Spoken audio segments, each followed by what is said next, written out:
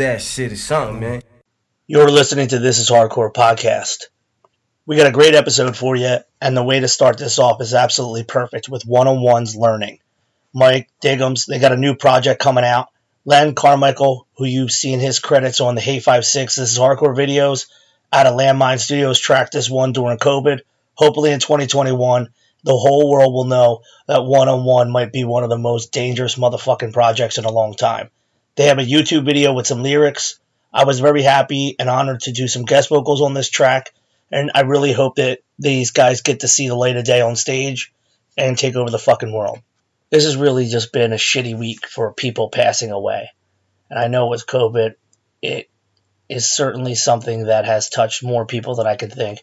But directly related to the hardcore scene, we have to talk about Stephen Potashio, 24-year-old from Philadelphia area, who lit up the floor, was excited for shows, be it in the basement or even in the biggest clubs.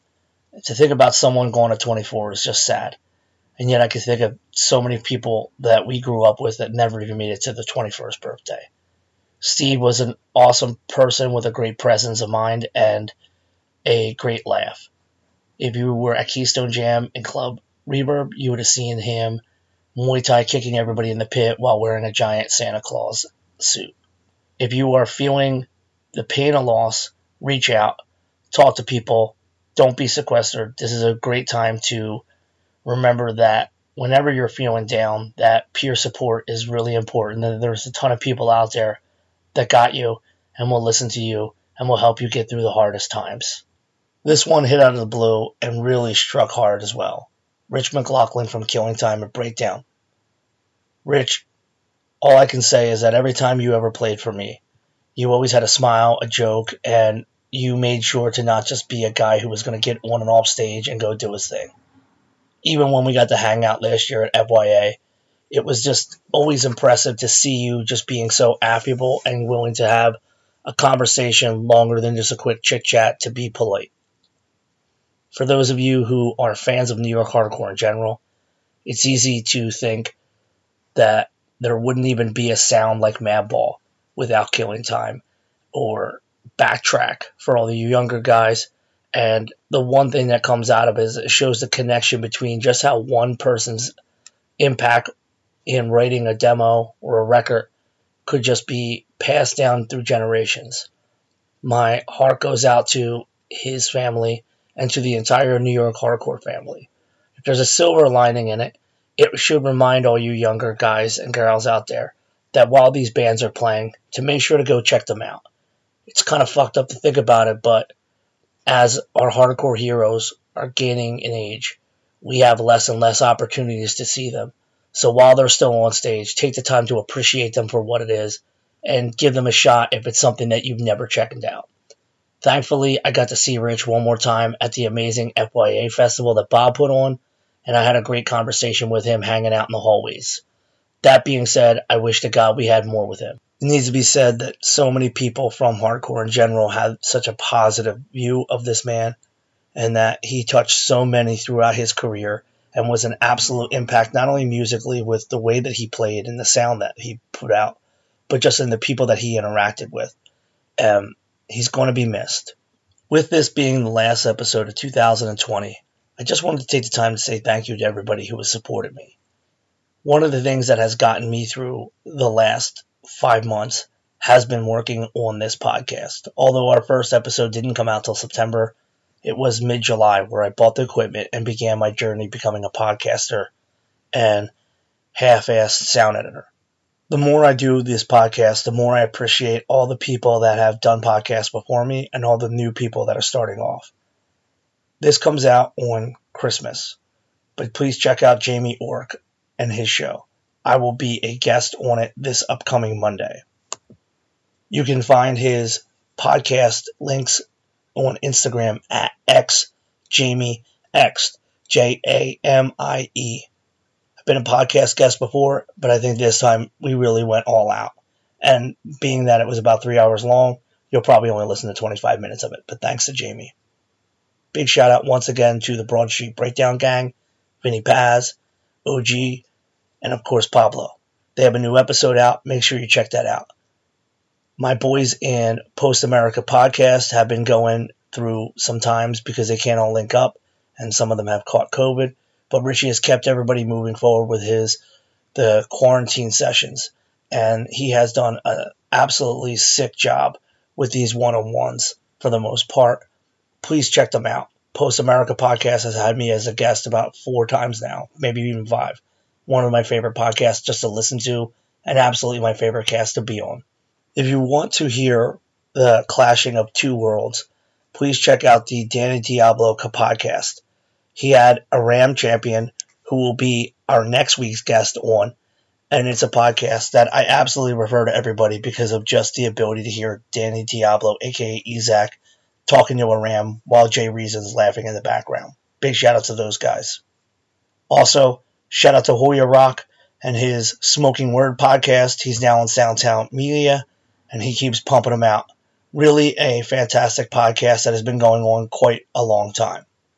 I know I just name dropped the Ram. I should shout out his podcast, One Step Beyond. He is a leadership CEO who manages to coach people in business, but has a great podcast that also includes many guests from the music world. My favorite being Mike Gitter and Carlos from No Echo. Check that out on One Step Beyond podcast. A future podcast guest of ours, Zach Nelson, has an amazing podcast called 185 South. I checked out a few episodes because of Bob Wilson recommending. Knowing Zach Nelson from the days of In Control and us being Punishment, getting to play with him in Sacramento, I was excited to check things out. What's incredible to me is that he's taken a role of documenting the West Coast hardcore scene. He even has a couple buddies like Daniel from Over My Dead Body jump in on episodes and give him a hand. I did listen to episode 100, and it's awesome to see multiple podcasts that cover hardcore reaching over 100 episodes. Typically, when I enjoy a podcast, I go all the way back to the beginning and listen, but was scrolling through and realized he did a special interview about himself, and it was great to hear about my old friend. He'll be coming up in a month or so, and I'm really excited to talk to him about the back-in-the-day stuff and his podcast. You can find that also on Spotify and all the stuff. He may have a Patreon as well. If you can, support him. Hoya Rock from Madball has been running with the Smoking Word podcast for quite some time. He recently signed with Sound Talent Media. I'm excited to hear Richie and Jotham from Post America on his podcast. You can find him on Instagram, Hoya Rock, but check out his podcast as well. For me, I am going to be working on a couple different podcast-related projects that go beyond just this. Nothing that I can air out right now. I don't want to spill the beans or break details as they're still forming. But in this 2020 turning into 2021 space, I won't be slowing down at all with podcasting. All right, here's your Christmas present in the form of 3-hour conversation with Scott Vogel. Although in all of our episodes, I don't feel like I interview people as much as I have a great conversation where we delve into the facts, details, and history of our guests. With this one, there's just too many details, too many facts, too much history just to try to trap into one conversation. Granted, there was no just boring chit-chat going on. This was a trade of ideas. We touched on quite a few things that happened in the present and in the past, and really got a better idea of how Scott thinks and what he's been thinking about and how he feels on the matter. No matter how you skin the cat, Scott Vogel has been an inspiration and influence in hardcore for such a long time that he has so much documented towards what he did, how he did it, and when he did it, that I felt this to be the more appropriate method to have a great conversation. So here we go, a fantastic conversation between two friends for Christmas or the holidays or whatever you want to call it. Take care. We're talking to Scott Vogel today. To say that he is the paragon of what a hardcore frontman and what a hardcore person should be is an understatement. From his beginnings in just being a hardcore kid at shows in the 80s in Buffalo to being a stalwart on the road, whether it was Despair, whether it was Buried Alive, and then Terror, the ultimate road band, Scott Vogel has transcended decades and yet is eternally youthful, not only in presence, but in spirit of how much he truly loves and appreciates hardcore. And he is the standard bearer for what so many people want to be as far as when they get on stage and grab a mic. Scott, thank you for being on the show.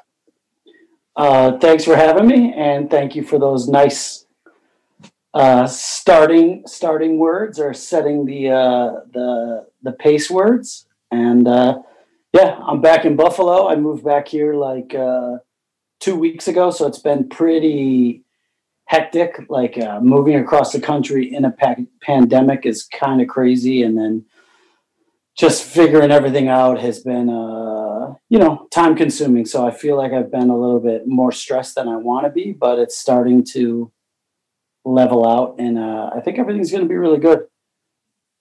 The last time I did any kind of interview with you, I was trying to put out a zine, and Okay. you don't need to remember it. But what was interesting was you were moving from Buffalo to Arizona, and you probably already got to Arizona before we did the zine. That's And about 19 years ago then? yeah, so 19 years ago, I tried to do something like this, and it's even just fucked up that all we got to do is look into a computer, and we can do this now. This Kind of beautiful, huh? this reality of it is awesome, and I actually thinking about it like so much more has come into play when you were kind of like, yeah, man, Barry Live's over. I'm just moving out to the West Coast. You know, I might have some things going on out there. We'll see. And then it's an entire separate chapter. Before we get into that, because of how much I know how much you love hardcore, I need to know. Obviously, you grew up in Buffalo. What was the music like in your house, and what was the first record that you think was like the foundation of this? Not the first hardcore record, but the record that probably has the most of the skipping stone to being in hardcore, like the step before hardcore. So I grew up with my mom and my two sisters, and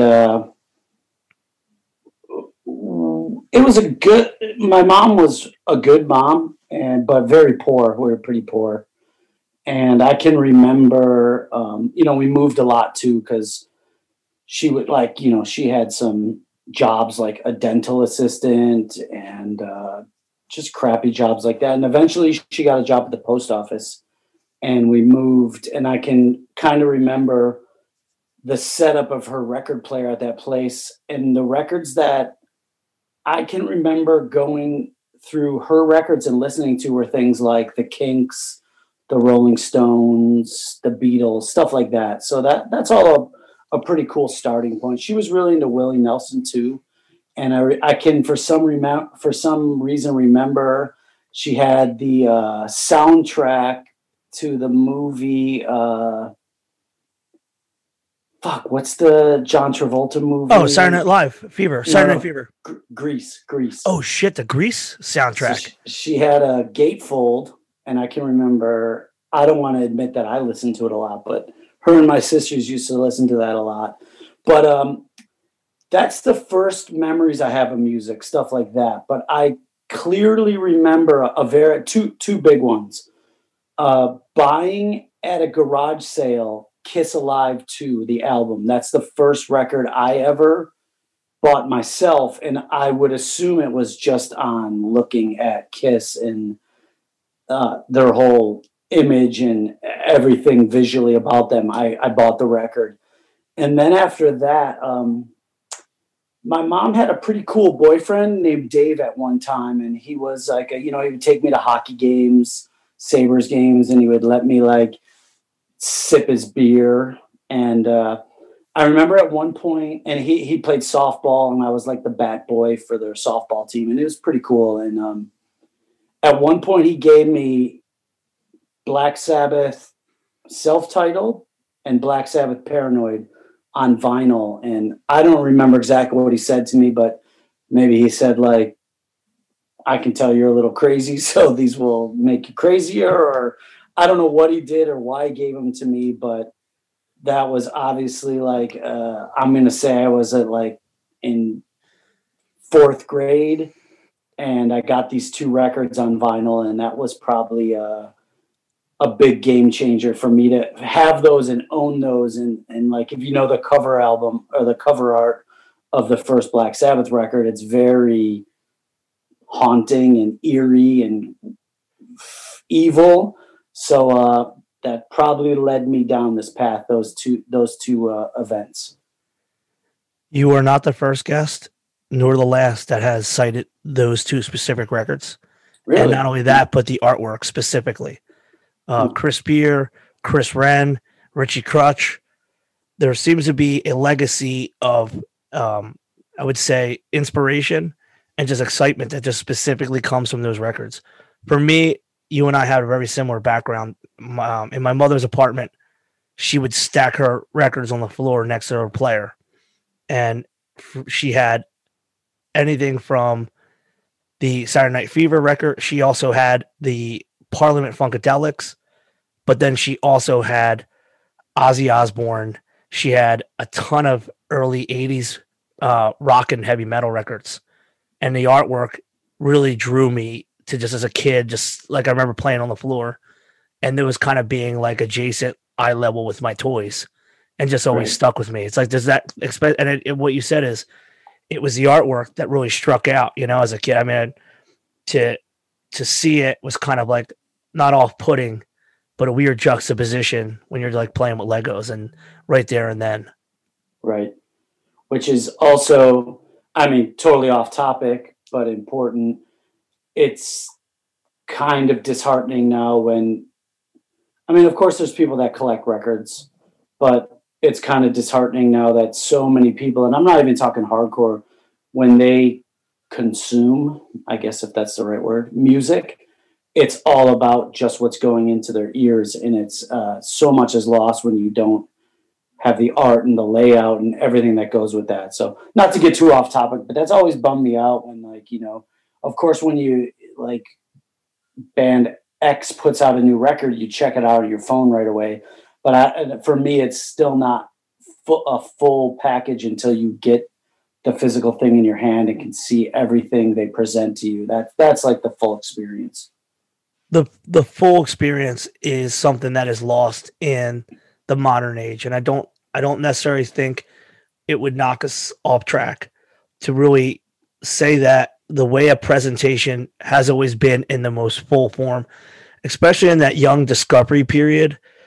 It was getting the record. It was, whether it was in your metal phase or when your beginning phases, when you acquire it, you're excited. Like, for us, we drove to shows. We might buy a record. You didn't have the money to buy multiple records. We would travel on the L train to South Street in Philadelphia, and you bought that CD or you bought that tape. You had to wait. You had the whole. It was like almost burning in your fucking hand. And when you got home with it, you read those liner notes. You looked at the pictures, and the whole presentation, like, it astounded you. For me, the first two CDs I got came from a family friend who came up when my mother graduated. And I got Carcass Heartwork and a Pantera Far Beyond Driven. The first thing I had on CD. I had like a shit ton of tapes at that time. I had LPs, but the first CD I got was a boombox that came with this like big present. First time my grandmom came to Philadelphia since we were like babies. And I remember looking at the Carcass Heartwork record and just being astounded by the art and that Geiger sculpture. And then I didn't even know what it was going to sound like. I was familiar with Carcass, but just blown away. And I totally agree.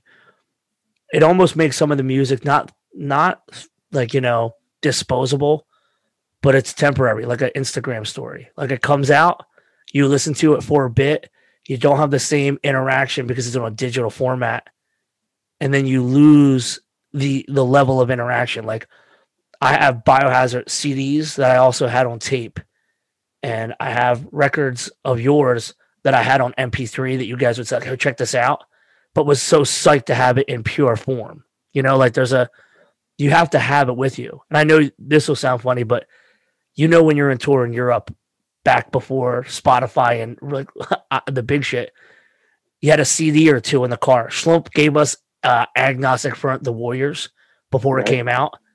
We listened to that so much, and I read that liner notes because it was out in Europe first. I'll love that record forever because I think I listened to it 4 times a day for 30 days straight. Right. And it probably subconsciously takes you back to a good time on tour. Yeah, and exactly what I was going to back into it. Like, we didn't grow into music the way now where you just have this unlimited library. So the few that you have, they're stuck with you, good or bad. Right. And if you actually pay for something and you own it, it's physically part of you, as to where, a new record comes out, you check it on Spotify and it just gets lost in the internet matrix, and you may never go back to it again, even if you loved it. Like, I'll check out things that I think are amazing, but it goes in one ear and right out the other. And then, it's just like, I'll never listen to it again, even though in reality, if I gave it more attention, it could be a record that I completely love. It's like a blessing and a curse. Obviously, there's so much stuff out there that you can have in an instant, but with that power, so much stuff, it just isn't. It's just overwhelming, and you can't treat it all like you would if with physical records. It's impossible. No, I agree 1,000%. In fact, if you're able to contrast or compare from the time of your first band and the state of hardcore then, I would say that the records that came out were coming out on labels, and you were immediately drawn, and everybody was drawn to the records because it was like, holy shit, something's new's out. And now today, I feel like every Friday, Twitter and Instagram is going to pop up with a record that I didn't even realize a band had something new offering. And by the time I even engage with it, it's the following Friday, and there's another, this is a new great record. And I feel like there's a conveyor belt constantly shoving new material at us. And I wonder how it feels for you, not so much as an artist, but if you take it back to when you were first really engaged in hardcore and playing shows, how much it has sped up the whole thing and how much things have gotten lost because of the speed in which it moves. Well, the very, I had obviously put out lots of demos and taped lots of tapes myself and sold them at shows. But the very first time I had music of mine on vinyl was the Slugfest 7-inch, who Chris Logan, the singer of Chokehold, put out. So I met him. I want to say he came to some shows in Buffalo and saw Slugfest, and then he invited us up to play in Hamilton, where they're from. So we're crossing the border and going into Canada, but it's only like a 45-minute drive. And they put on this great show, and eventually he started a label called Structure Records. I think they first put out a tape comp. The order might be wrong, but eventually he put out the Slugfest 7-inch and a Bloodlet 7-inch. And for him, it took long and it was delayed, and it wasn't a perfect process, but back then really what was. But when he handed me that record, it was like the coolest thing in the world. It's like my band has a 7-inch out, and at that time I would get Maximum Rock and Roll and look through it, and anything, I don't want to say anything, but lots of things that looked like, like a hardcore, like, a lot of stuff in there was punk, but anything with like a short-haired guy jumping and maybe some sort of collegiate looking clothing, I would just mail order it. I think I would buy money orders from like 7-Eleven or like something, or maybe I'd even send cash. I definitely didn't have a checkbook or anything like that. So I would just get Maximum Rock and Roll and mail order anything, and get all these really obscure bands. I don't want to say they were too obscure, but like Home of the Hits, the record store here, of course they would carry Revelation and Victory and stuff like that. But some of the smaller bands you just have to order, and I would just continuously order records. It would be like you'd send like $3.50, I think they cost. You just stick $3.50 in an envelope, send it to, wherever in Pennsylvania or California. And 6 months later, you just get this new 7-inch in the mail. And that was the coolest thing in the world to me. And then I had my own band that had a 7-inch out. And Yeah, that was amazing. And still, just to think about, because I've obviously, put a few records out myself, lived with Patrick when Reaper was 1,000% going full steam, and seeing all the things that go into a record. Like there's the recording, and then obviously the artwork, and then getting the covers printed, and then, the records show up and the covers show up, and then you have 1,000 records that you have to put together and put them in the sleeves. And then you have a stack of 1,000 records, and then you have to mail these things out, whether it's to one person that mail order it, just like I was describing I did, or you got to send 100 to 200 to Revelation because they're going to distro it. It's really like an amazing process, all the things that go into it.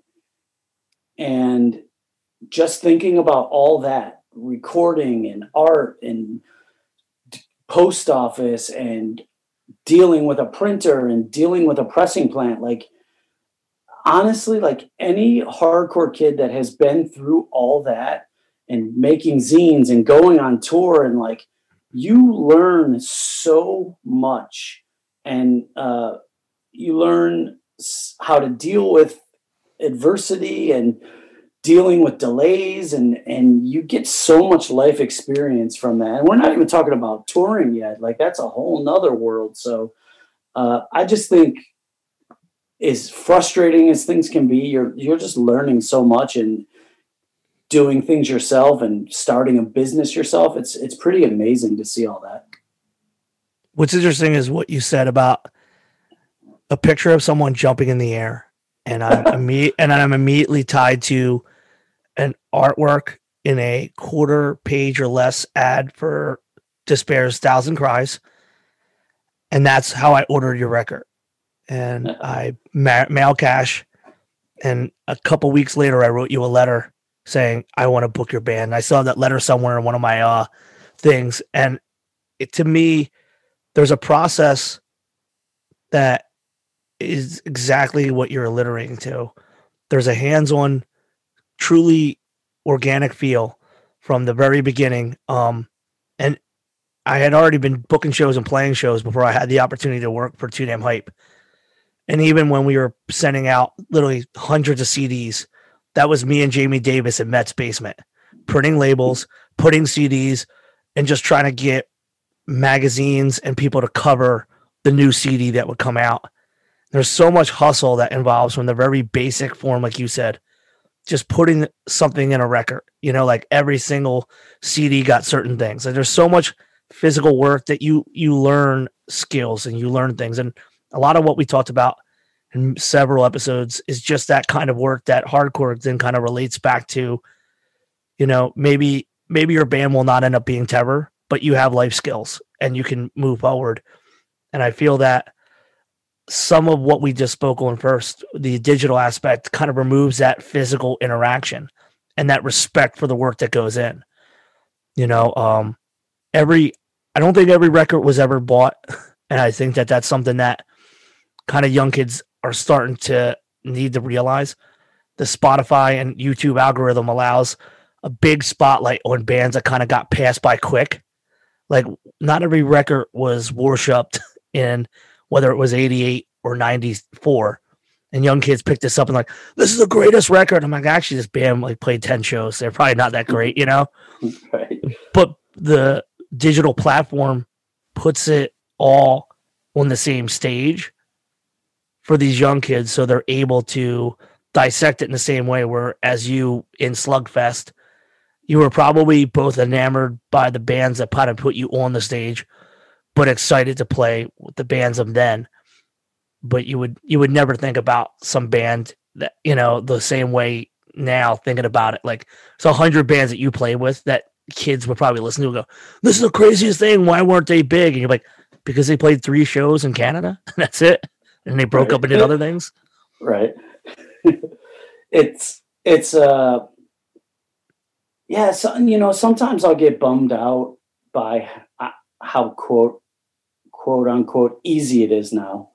I mean, it's easier to record. It's easier to get your stuff out. It's easier to tour. It's easier. It's easier. You can say it's easier, but it's also maybe easier to get lost in the shuffle because, like you were saying, but like back in the day, you know, you would know that the new Integrity record is coming out, and you're waiting and waiting, and you're like the record store here, Home of the Hits, you'd call it, because for me it's like a 20-minute drive from the suburbs to go there. So I'm calling, do you have the new Integrity record? Do you have the new Integrity? So you're just waiting. Now, like you're saying, there's so many bands, there's so much touring, there's so many labels, there's so much releases that, yeah, it's easier to put out something. It's easier, but it's also so much harder to get ahead or be noticed, I guess. And I guess that comes down to doing something original, doing something that can't be denied, working that much harder because there's so many other bands right there alongside of you. But at the same time, I do think it, you know, the simplicity back then, or the uniqueness was also an advantage. So when people say now it's so much easier to do things, I do think that also has its disadvantages to bands. No, I actually express this often on this podcast and elsewhere, that making things simple devalues the work that you still need to put in. And on top of it, just that example you'd shown, you're a band from Buffalo who has a 7-inch coming out from someone who's from like Burlington or something like that in Ontario, who's also putting a record out from some band in like, where's like Bloodlet from, like Tampa or Gainesville or something? I just know Florida, but I'm not sure. Yeah, like, so you have a amazing person, Chris, who's one of like just the most lovable dudes, who somehow knows both bands close to him and far away, because it shows just how not only still connected hardcore was back then, but how limited the resources were to get a band like Bloodlet, where they would have to like have somebody from Ontario put a record out, because there wasn't that small thing happening in their area. Right. And it was the uniqueness of Bloodlet that kind of let them rise up, because they would tour as well. But I think especially bands that are far away in those weird places like Texas, which is like 100 miles from everything but Texas, and Florida, which is like 100 miles from something good, it takes sounding great to get beyond their area. And then because they have so many local scenes, you'll see Florida bands, I know you know this, you'll see Florida and Texas bands that are loved in their home state but unknown everywhere else just because of the distance.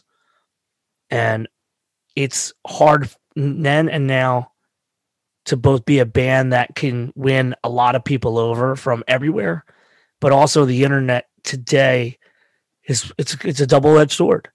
The popularity allows some bands to move forward, but the conveyor belt, the speed of which it moves fast, it's hard to stay on the top, you know? And I think that it does go back to what you said, the originality, the effort you put into the package, and just not being a carbon copy of something else is what's going to give you some kind of longevity. And also, I think the energy a person puts into something, that doesn't go without. I mean, how many times have you seen it? And I always joke about it, but like, there was always a stepping stone kind of band where like they do one band, but it's only so they can get the next band, and that's going to be something completely out of the world of hardcore. And I've seen it a million times. Like, oh, this is my little hardcore band, but really I was trying to do something giant. And you're like, so what were you in hardcore for? Was it just bored? Did someone just ask you to play in their band? Like, yeah, I think that's one of the blessings of Terror.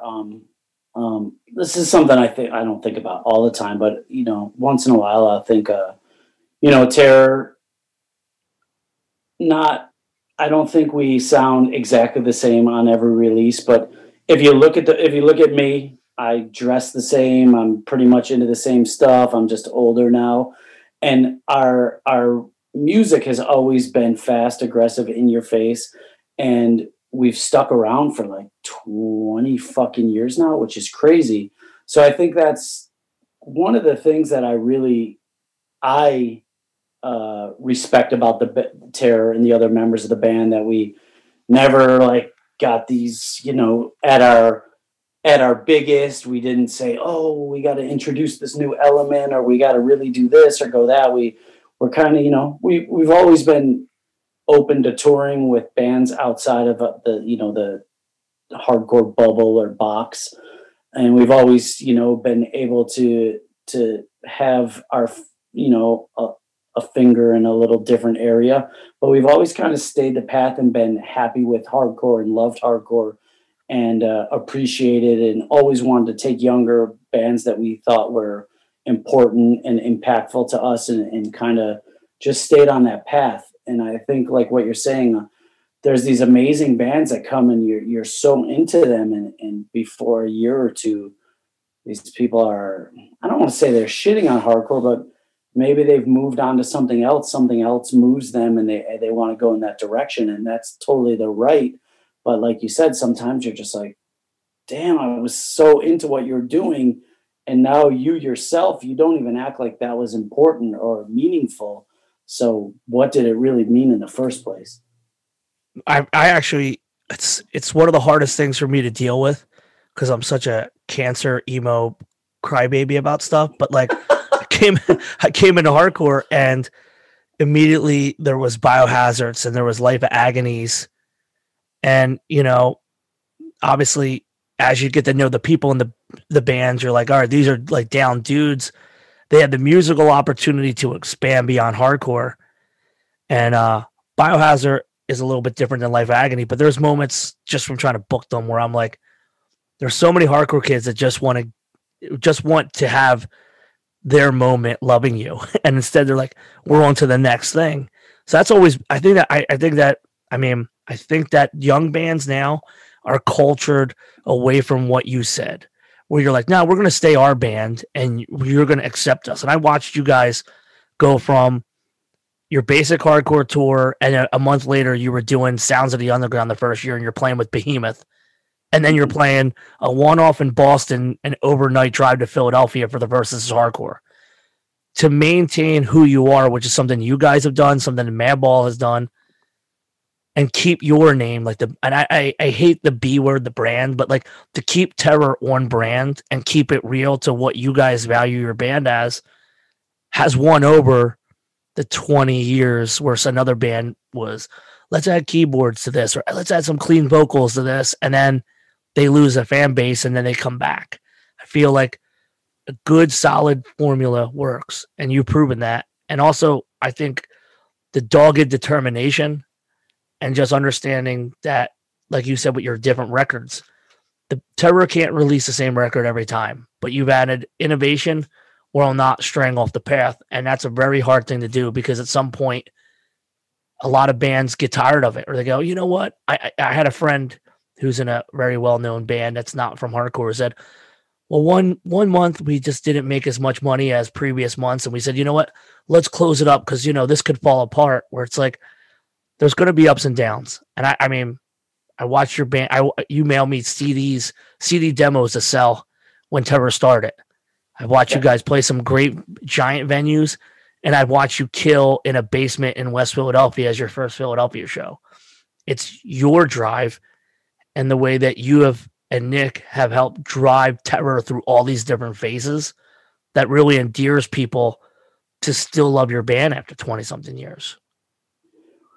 I know still to this day, like, we'll be in Europe, and one show we're playing a huge festival, like way bigger than my wildest dreams, with literally we're playing to 20,000 people, which is insane.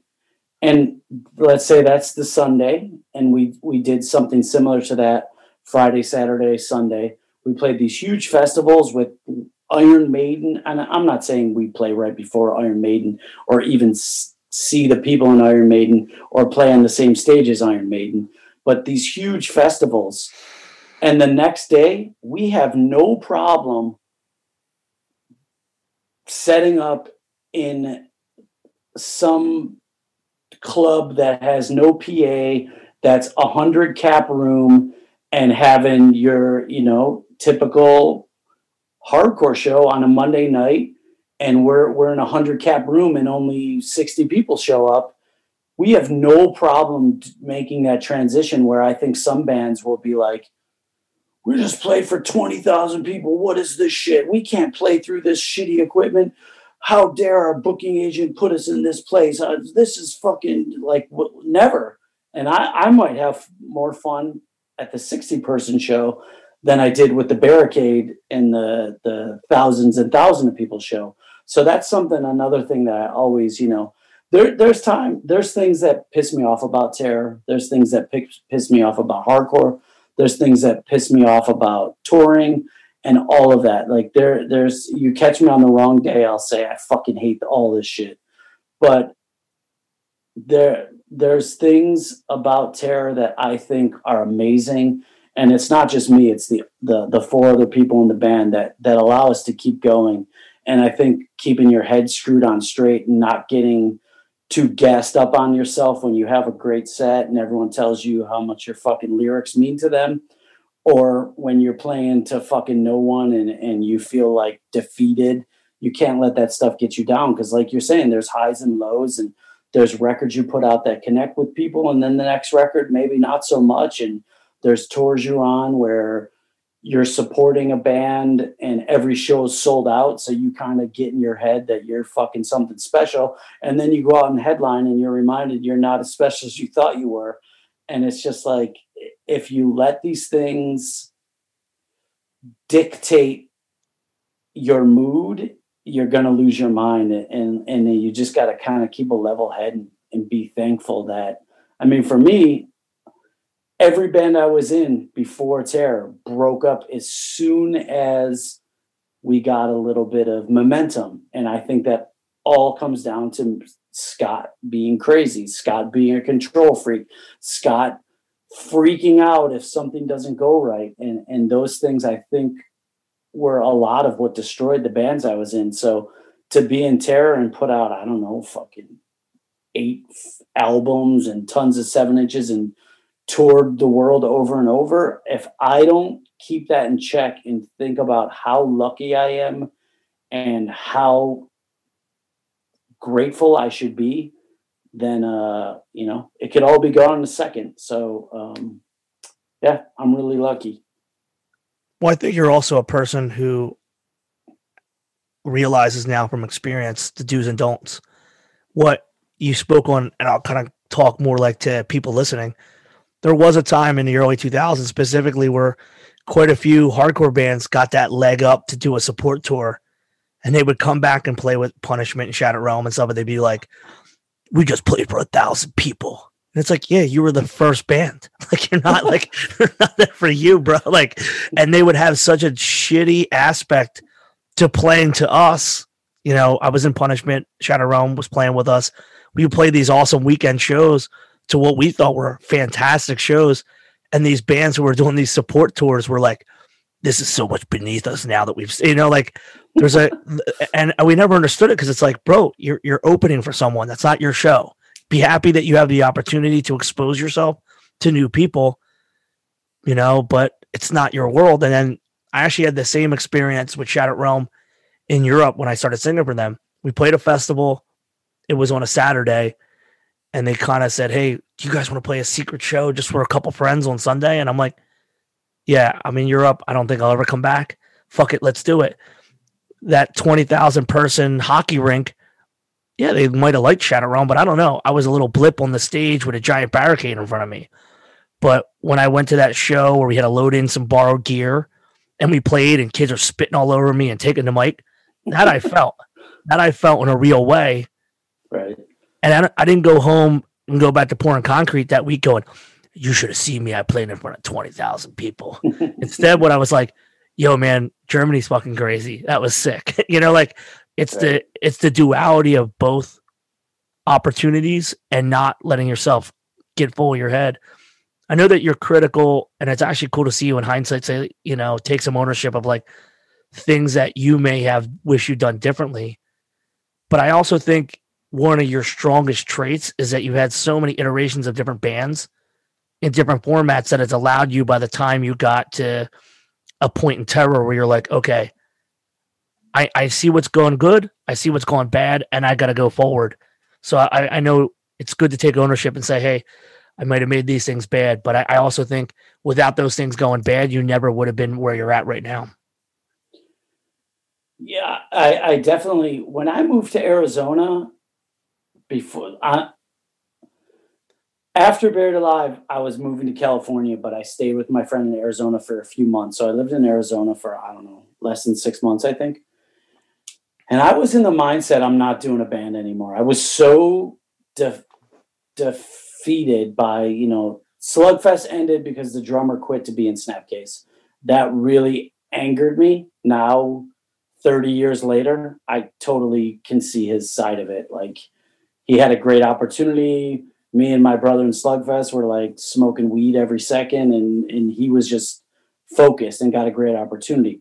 Despair, same thing happened. I know I was, we got asked to do a 7-inch on Victory, which at the time was probably the best possible scenario for us. And 2 people quit the band after tour, probably because I was just a miserable, just so focused and like a band Nazi, and it's got to be this way, and it's got to be my way, and it's got to be like this. And to Buried Alive, it was kind of the same thing, like band members quitting and, like touring a little bit more, but the same. I was just so like, so driven to the point of it turned me into an asshole. I just wanted the band to do so much and to be, I'll use the word successful, but that, just in a hardcore way, like just to be able to go to tour and have people sing along and respect us and to be able to play with cool bands. That's my definition of successful at the time. And it just, my drive was so great that it made me this asshole. And so I went to Arizona and I thought I was never going to play in a band again. And then I got the call of what would be Terror. And I was like, I can't pass this up. It's like, it's in my DNA to be a front man of bands. But out there, I thought I would never do it again. And I got this phone call out of the blue. And it's crazy to think 20 years later that Terror's still a band and everything we've done. And I think you're right. At a certain point, and being in the band with Todd for the start of Terror, you're putting 2 like pieces of dynamite together. And, we never really butted heads on anything. I think we had too much mutual respect for each other.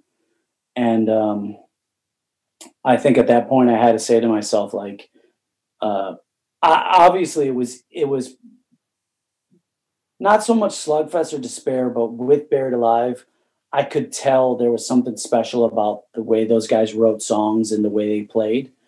But even more so with Terror, because it was so stripped down and so basic, but at the same time, it was so much energy and so much power. I was like, if you're gonna not ruin this one, you better treat the other people with some respect and make this thing grow, not tear it apart.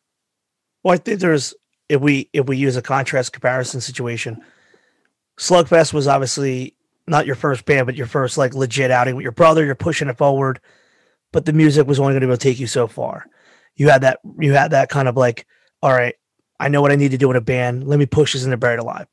Buried Alive, the demo, the LP might have some of the most outstanding, and not outstanding as a word you would use for a zine interview, but like literally it stood out amongst so many fucking bands. There was in 1997, 1998, I think was like a fucking blizzard of bands in so many different variety. And that demo, I remember getting it and being like, what the fuck is this? Because it was hard enough that the moshing asshole tough guy dudes would love it, but it still resonated with the growing kids who were starting to listen to more of the metallic stuff. They weren't really stuck one genre, but like the Trustkill beginnings, the fucking Victory types, everyone loved the demo and the LP because of its unique sound. But how long were you going to be able to keep that fire like that? I think the beauty in the beauty in that band was just boom. I mean, like, look, you did your first thing with All War, then you're on tour at one point with Kid Dynamite. I mean, that was a special time for a special band, but I think you would not have had the same longevity that you got from Terror. And I remember, unless I'm mistaken, there was a point in the beginning of Terror where there was talk about John LaCroix somehow being involved in the band, or am I mistaken that? No, I mean, as far as I know, he started Terror. Well, that's what. So what is, you think about this, you got LaCroix, he's established, 10-yard fight. You got Todd, you got Nick Jett. You're not going into I'm the man in the band. I always say this about Terror, and now with the modern day, I used to say it's the Justice League, but Terror as a band is the Avengers of hardcore. Like, you've never had a dude just show up in Terror who hasn't been in other bands. Right. That's why it works, man. You know, like Doug might have been the least accomplished dude to join Terror ever. And even he was a fantastic player in the band, you know? But everybody who joins Terror joins as, like, we would use like a union term. They're journeymen. They already know the fucking ropes. They got their shit together. And that's what I think you needed as a balancing point. Is it's not like, listen here, you puny fucking guitarist, I'm Scott Vogel. It's like, oh, motherfucker, I got my own band. You know, like, I think that what you're saying about that respect and balance came from Todd was already who Todd was. You were already who you were. So there was a mutual respect based on what the project was going to be. But also, hey, motherfucker, I know how to tour. Hey, motherfucker, I already wrote that record. You know, like, and I think for Terror to work now, you know, when Martine joined, later Jordan, Chris Link, all these different aspects are all dudes who know the road like the back of their hand. So you don't have to be there with marching orders and being like, this has to be good, because they already know it to make good. And I think it's something that get glossed over. You know, even David Wood, you know, there's always different people that were in the band that are all journeyman players. And I think that's something that's very unique to add to Terror's career length, creativity, is that you got guys who, hey man, I know what it's like to be on the road. I know what it's like to be. And I think that's a huge part of the lifeblood of your band. That's very interesting. I honestly, it's such a clear point. Like, there's no question about it. What you're saying is true, but I've never sat back and thought about that. I mean, I do know, like, when Todd left Terror, we got Three Guns, which was like the king. As soon as everybody's thinking, oh shit, how are they going to do this without Todd?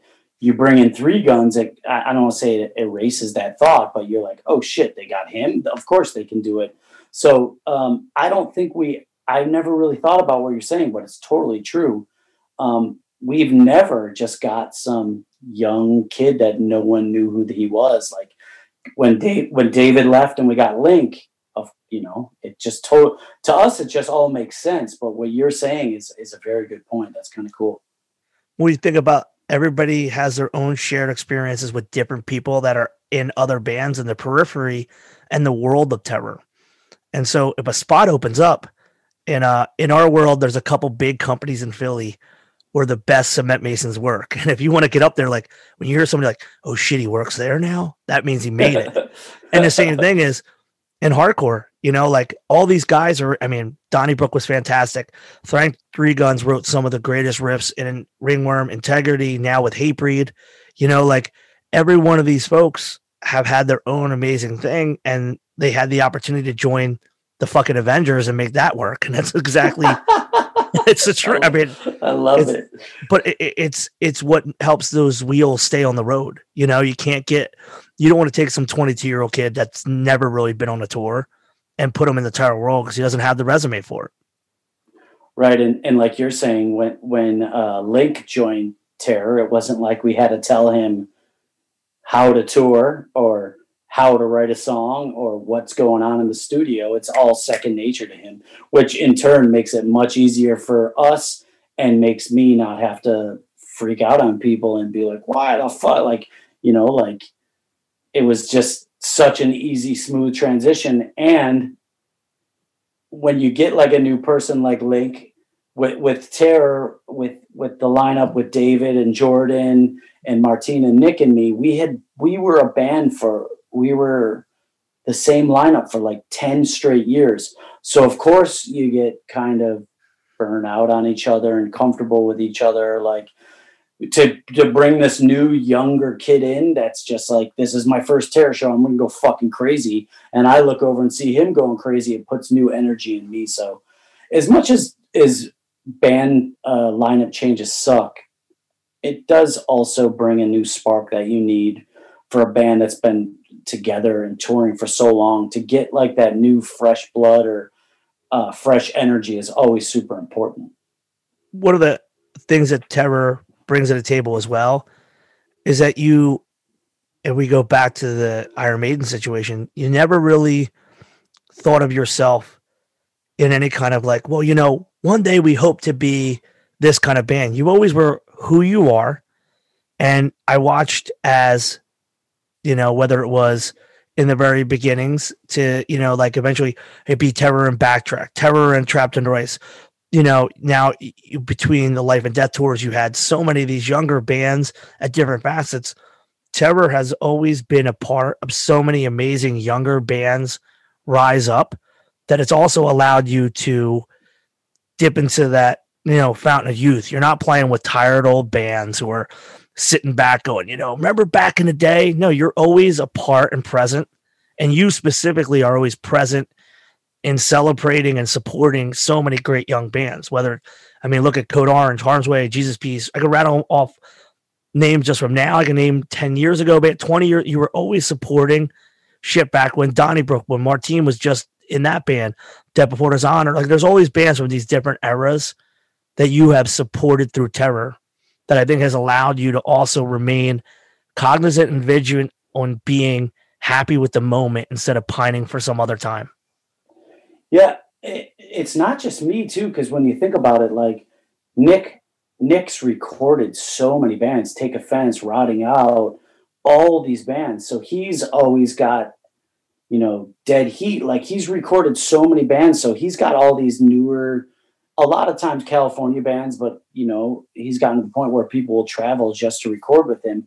So he's always been, in the mix with these younger bands and having his ear to the street of what's going on right now.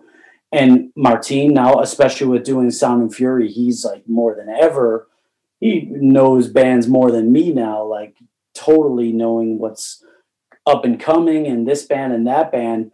But I remember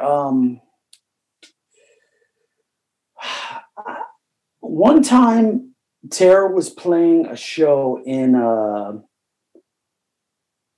I want to say San Antonio with Bitter End.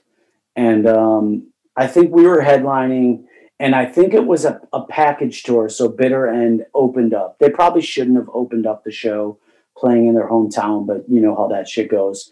And I think Bitter End played first, and Terror was on tour. And I remember at some point during Bitter End's set, every single member of Terror was moshing for Bitter End. And it made me so fucking happy that not only every member of Terror was there, because, they could have stayed at the hotel. They could have went out to dinner. They could have taken a walk. They could have just said, I don't want to fucking be at the show until we played. But not only was every member of Terror there, but they were going off to Bitter End. And it will always stick with me. Just another thing I really appreciate about the band. And I just think like, it's not like we force ourselves to stay in touch with the scene. It's just like, if I see a zine at a show, I'm buying it because I just want to read it. I want to support the person that made that zine because I know what it's like to put months into a zine, get it made, pay for it out of your pocket, and then put it on the merch table, and no one gives a fuck. So I want to buy the zine to support the person, but I also want the zine to read about new bands and see what they're into. And I don't think it's like this effort we make. I think it just comes natural to us. want to tour with young bands because their energy keeps us feeling young, and they're also what's important in the scene right now. And I don't want to be like the old band that plays to old people, where people sit at the show and drink a beer and be like, remember the first time I saw Terror? Oh, that was cool when I used to be a hardcore kid. Like, that's like my nightmare. Like, I still am a hardcore kid. I still love hardcore. And I still, if it's on the same account, like, if there's a show going on, there's like, and I'm in town, like not on tour, there's like a very good chance I'm going to it. Not because support the scene, but just that's where I feel at peace. That's where I feel happy. So, I might not be inside watching every minute of every band. I might be outside talking or some stuff like that, but I still have that thing in me that when there's a show going on, I feel like, not like it's my duty to be there, but it's who I am. So I go to it. I mean, I remember when you lived on the East Coast previously and you came down on Black Friday to see Marauder and A Leeway together. Yes. It's something with you being on the East Coast again. I feel like I'm going to run into it shows that Terror's not going to be playing again, which is something that I think younger folks, they sometimes don't realize, that if you're in this, it can be for life. This can be a lifetime thing. Sometimes hardcore people like myself get done with bands and they go, oh, time to wrap it up and put on the Dockers and just be a dude. And then what happens is I do a thing like a podcast and someone will be like, thank you for doing this. It's helped me reconnect because I have a family life. And I forget, as you were talking about the zine, I forget not only is the supporting young people super important, but because of the internet, there's thousands and thousands of people who have regular lives and they just like the touch and the taste and like, oh my God, I can't believe, it makes them happy still. And it's such an impactful thing. So I'm not surprised that you, Nick, and everybody in the band has these interactions, because I think you need to have a real life connection. Not a, hey, this is good for my band. I hear young bands say that all the time. Oh, well, I just want to make sure, I'm out there. It's not a first frontal lobe thing. It's like it's natural reaction. Oh, there's a show? Let's go to it. Oh, this band? I want to check them out. And I think that adds to the longevity and the drive to keep doing a Terror, is that you have to love this. And you have to love this for the simple reasons, the non money at the end of the day in my pocket reasons. And that's something that I could say 100% is in Terror's favor. It's an interesting thing to see you drive forward through everything. And I mean, you also, when you brought Reaper working with Patrick, I mean, had Terror not taken Maximum Penalty as support, probably my favorite Maximum Penalty record wouldn't have come out, And that's God, when we heard those demos, oh my God, it was 4 of the songs that were on Life and Times, and we got the demo and we were just couldn't believe how good it was. God damn, they're so amazing. I booked them as support for Bane, and both Aaron's and Bob were like, dude, this is so fucking sick. And they had demos for sale and people didn't know what to make of them. All their guys came out. And that winter, I wanted to just have you guys come out, and then they were offering to do gear. And that's the kind of thing that you guys would do. Like, oh, well, we love Maxwell. Let's do this. And it turned into bringing this band a second opportunity in this hardcore thing. And it's actually crazy. I still book them when they come through. People love that record. And I think that you guys have always had that touch. I mean, when I talked to, it's such a weird thing. When I talked to Jules about having you on the Benefit show, he couldn't believe that you guys were into it. Like transitioning from how much you love the younger bands, you and all the guys in your band have always had a giant support for some of the amazing classic bands.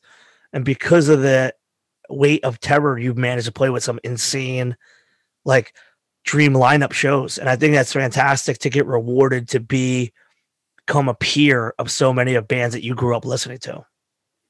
Yeah, it's kind of crazy, you know, to think like, I don't want to name drop too many people, but I could right now pick up my phone and text some of the people in my, you know, like Alone in the Crowd's, if not my favorite, top 3 favorite 7-inches ever.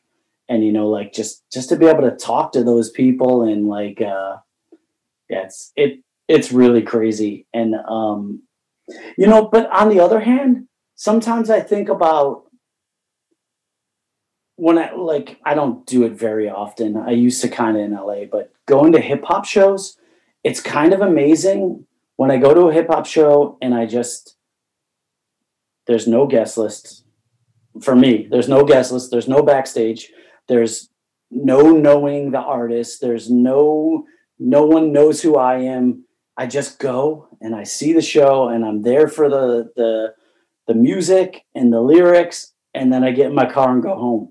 And that's such a beautiful thing too. It's like the you know, obviously it's amazing that I can talk to Jules from Side by Side and tell him how I used to listen to his 7-inch every day for years. But there's also some beauty of not even knowing anybody and just going to a hip hop show and all I know is the music. That's another totally different experience. That's kind of awesome at the same time. I bought tickets, not the last headlining tour, the tour before that for Jedi Mind at the Truck. And they were texting me like, yo, come back. I'm like, nah, man. And instead, me and Jess, I just want to see I'm in the same boat. I want to see the show. And I know if I'm back there doing that gimmick, there's no enjoying the show as a fan. You're immediately removed from the fan part of it, right? Because you're now in the back world. And I'm so always in the back world that like I do that for heavy metal too. If it's a heavy metal band that I absolutely love, like we got to see Iron Maiden last year and they did the big tour with all the classics. Nice. And it was just so awesome to sit there for 2.5 hours as a fan of Iron Maiden. And it's just like, you need that balance. You can't always be in the both sides. Otherwise you may lose some of the appreciation. Right. What's Jedi Mind Tricks like at the Truck? That show particularly was insane because R.A. the Rugged Man opened. Nice. And it was off the record before his last full length with Jedi Mind. And if you know Vinny, you know that in Philly, a lot of the guys come out and you know that he's we should sidebar this. You are in one of the other, you and Gorilla Biscuits are the 2 bands that Vinny wants to play a show with. Well, I've been trying to fucking play a show with him for like 10 years, so I'm ready to go right now. Well, it's just interesting because the vibe of a Terror show is not unlike a vibe of a Jedi Mind Trick show. Now, I mean, in the 2000s, I was at Jedi Mind, and they had like Fuck the Cops and Mamiya Abu Jamal. This is like, I think I want to say like 2001, 2002, when they just got too big to play the church. And it's still the same vibe. There's people push moshing. The Truck don't have stage diving anymore. It's interesting and you probably know more than I, but you don't hear you don't hear 4 verses. You get the 1 verse, you get the chorus a bunch of times. It's that beautiful segue into, right. And Sean Price had just passed. So he did this whole blue screen with a picture of him and just did the interlude to the tracks he did on there. The same way when Army the Pharaohs plays was really interesting because they had 4 rotating mics and they constantly had to pass them on. But a few times I've seen hip hop live that I've really enjoyed it, and all of it has been on Jedi Mind's clock. Seen Wu-Tang and Rage back in the day, and it was garbage. There's 40 people with microphones is not a good. 40 people with live microphones is a bad look. But I find the energy of Jedi Mind and Terror being the same. That I go to a lot of shows and I see bands, and sometimes you have to be there to see a band when their fans are in the room. And I know it sounds dumb to say, but it's important to say, you know, and watching your band go through the phases. When that first big record on Trustkill was out, there was a whole wave of kids that we were like, where are these guys from? And they fucking went nuts for you. And every couple of years, there's this new fucking exciting wave. And it's always awesome to see a new appreciation for your band appear. And they've got that new bloodlust where like people in the back, like, yeah, I see these guys. There's always this new young. I mean, that Voltage show, some kid came in, he's like, I was like, dude, you seem really pumped. He's like, dude, can't wait for Terror. And it's great to see that you're still able to provide music to people that gets a younger person like, this is my first time seeing them. And it's like, you want that out of a band. You don't want that tired, oh, why nothing to do? And it's, like, I'm so tired of the too cool. I love the excitement of someone who wants to be there for that moment, That the Voltage show was the last day of our tour with Harm's Way and Backtrack. Yes. And dude, the show was amazing. It was the tour was really good, and to end it there, it was just that was a great show. Thank you for having us. I don't want to go too much into it, but it was a perfect end to that tour. I feel like that's what I want to do as a promoter. And I did that with Blacklisted a couple times where we ended our tour in Philly. And I just always want to make sure that when someone walks off a tour, it's on a good foot. I feel like I want to go the extra distance to make sure that's the case. So that way someone lays their head at bed at night and goes, man, that was fucking great. You actually, talking about Voltage, you saw one of my favorite hardcore shows that I've ever put on with Judge Wisdom and your band. Yeah. That was great. Judge was so good. Fuck. Think about that. Mike Judge was afraid to play after Wisdom that night. I'm like, dude, you're Judge. You're Judge, Mike. I wouldn't want to play in after Wisdom in Philly for sure. Woof. I remember This Is Hardcore. Not at the place you do it now. Starlight. Yes. And when they played the Pennsylvania song, I got chills from head to toe. It was just so fucking. They're such a great band. It's a great band, great people, and that song is amazing. I find that when we talk about bands like Wisdom in Chains, the younger kids don't relate as well to when a band has a full ass sing along, but yet your band, that's one of the foundation points. Like some of them songs, and actually going all the way back to how you grew up. So much, I think, of what your childhood birthed some of these lyrics that would be completely impossible to write without that kind of growing up. Like the one with the Underdogs is completely about that. Like the whole drive. I think you needed to have that struggle to write these kind of lyrics. And I find it weird that a young kid who wants to mosh will sing along the Terror, but then kind of crunch their head at a band that has more sing-alongs, because you guys have done that thing so fucking well. And I've seen so many generations of younger people love Terror for the sing-alongs, but then miss it in other bands. I'll be thankful that they sing along to us, because it makes my job a lot easier. But I sometimes too, I mean, I'm not the judge and jury, but there's some bands that I absolutely fucking love, and I don't understand how they're not like the biggest band in the world.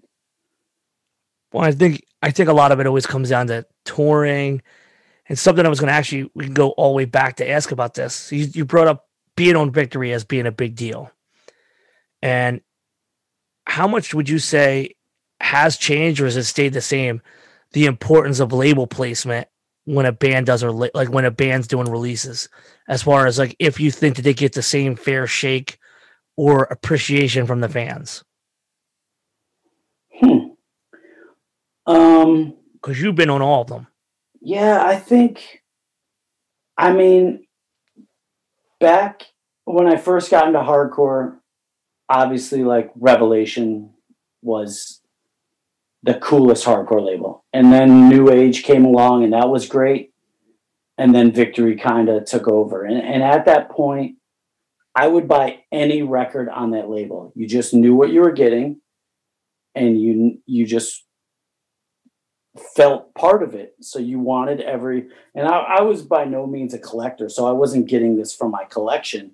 I was getting this to sharpen my hardcore. So anytime Rev put something out, I was waiting for it. Even if I didn't like, even when things changed a little bit and Burn and Quicksand and stuff came out, I was just waiting.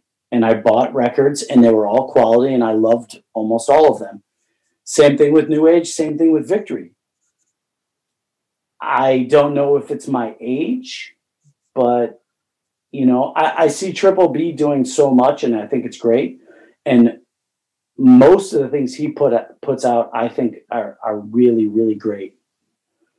But I feel like there's, I don't know, it doesn't seem exactly the same to me now. Like there was like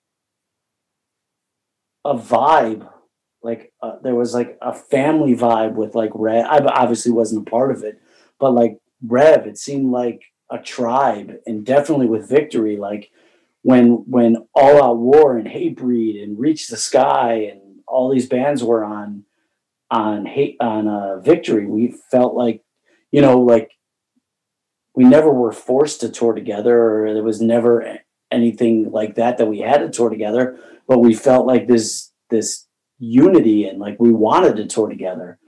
I don't know if that really exists anymore. Well, if you think about that specifically, and I was maybe driving a little bit in that direction, Despair Hatebreed was a tour.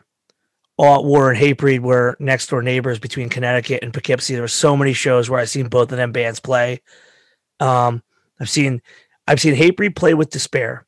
I've seen Hatebreed play with All Out War. I've seen Hatebreed play with Reach the Sky. I've seen Buried Alive play with Reach the Sky. I've seen All Out War, Buried Alive, and Reach the Sky. I think that when we look at, we go back to the internet interface today, the thought is lost. That's so much of what would be that late 90s.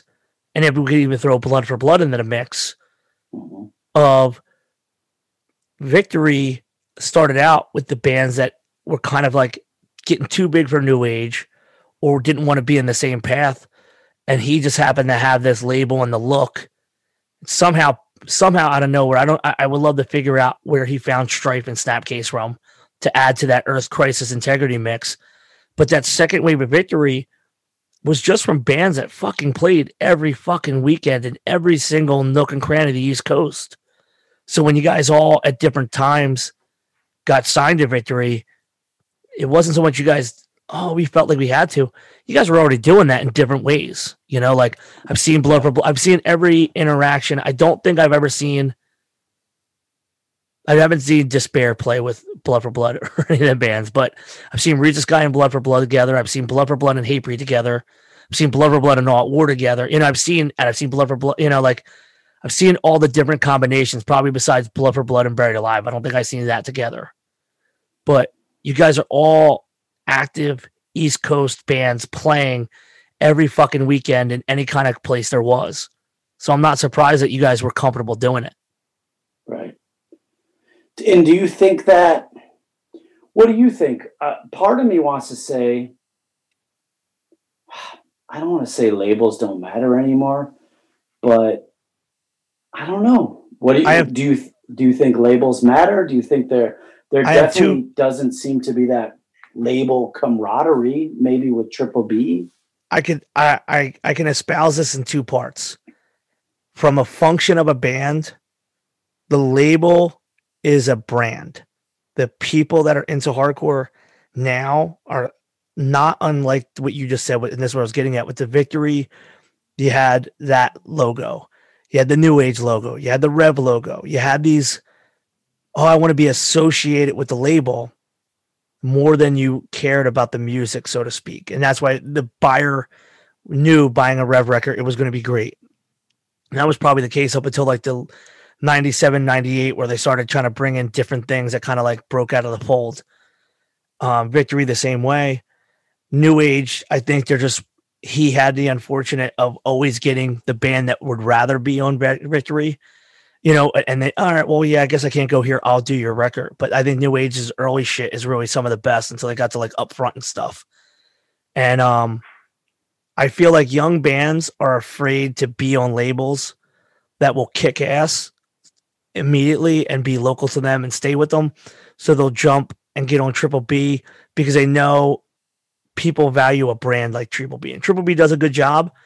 But if I was in a band that had popularity, I would want to be on a label that has the push automatically and not be like, well, we can't do that because we have 7 other records coming out. And I think that the digital age allows smaller labels to have more power in the space, but you'll always have people that want to see a band connected to a brand. Like there was a moment where being on Bridge 9 was important, and to the point where Verse had left a really good situation at Rivalry where they were the big band, because they were like, why aren't we as big as Have Heart? Oh, because they went to Bridge 9. Fuck that, we're going to Bridge 9. And as soon as they got there, they realized now with the importance of record cycles, and Chris is a major label and there's something to a hardcore sized thing. He's got a whole release schedule. He's only has so many funds. I guess what I'm saying is, I've told a million young bands, until you're at the point where you really need like a giant thing, go with the label that's going to go all out. There was a local label here. That guy was at every band show when they would play. He brought all his merch. He was a supporter of his bands. The bigger label you get, the further away from you get from your label person, it's harder for, to get that label support. But a smaller label is going to give you a ton of support early on. Granted, as you see it now, you need them big international connections. You need that giant distribution thing. So there's a balance of it. Labels are brands more so, I think, than anyone uniquely doing anything, because Revelation is the distributor of independent hardcore records. They're going to buy it from a label. It's going to go up there. It doesn't matter if it's Sam Triple B, Fast Break. Someone's going to sell it to Revelation. It's going to get out there. Right. The name counts to some people, but there's a ton of small bands coming out from small labels, like From Within, Plead Your Case, and those guys. What's that kid? Lumpy. He has Days. There's a lot of smaller labels that remind me of the '90s, where they're all finding these bands in these different places and pushing them out in hopes of, because they don't get the bands that want to go to Triple B. So as you see a cycle of both. I think what you were saying, like Reaper and Trapped Under Ice, was a perfect example of what you're saying. Trapped Under Ice was ready to fucking go, and Reaper was like in the mind state of, we're going to do everything for our bands, and even if it's not monetarily the greatest decision, we're just going to do it because we want to fucking push and push and push.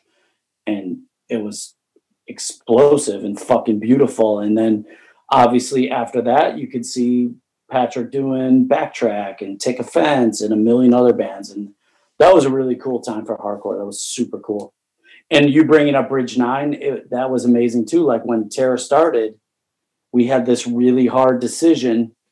Do we want to be on Indecision because Mandel is here in California and such an awesome person and just an amazing person, an amazing label, but there's Bridge 9, and Bridge 9 is doing so much, and obviously we ended up doing the Bridge 9 thing, but two other examples that are really cool. But I just, maybe I'm too far removed now, and I'm on a label, so I don't have to really think about it, but it just doesn't seem to me like there's that same, like Reaper is such a perfect example, and that's maybe because it's so close to me. Like he did those tours, like the United Forces tour, and like all these cool things, and that was such a cool time.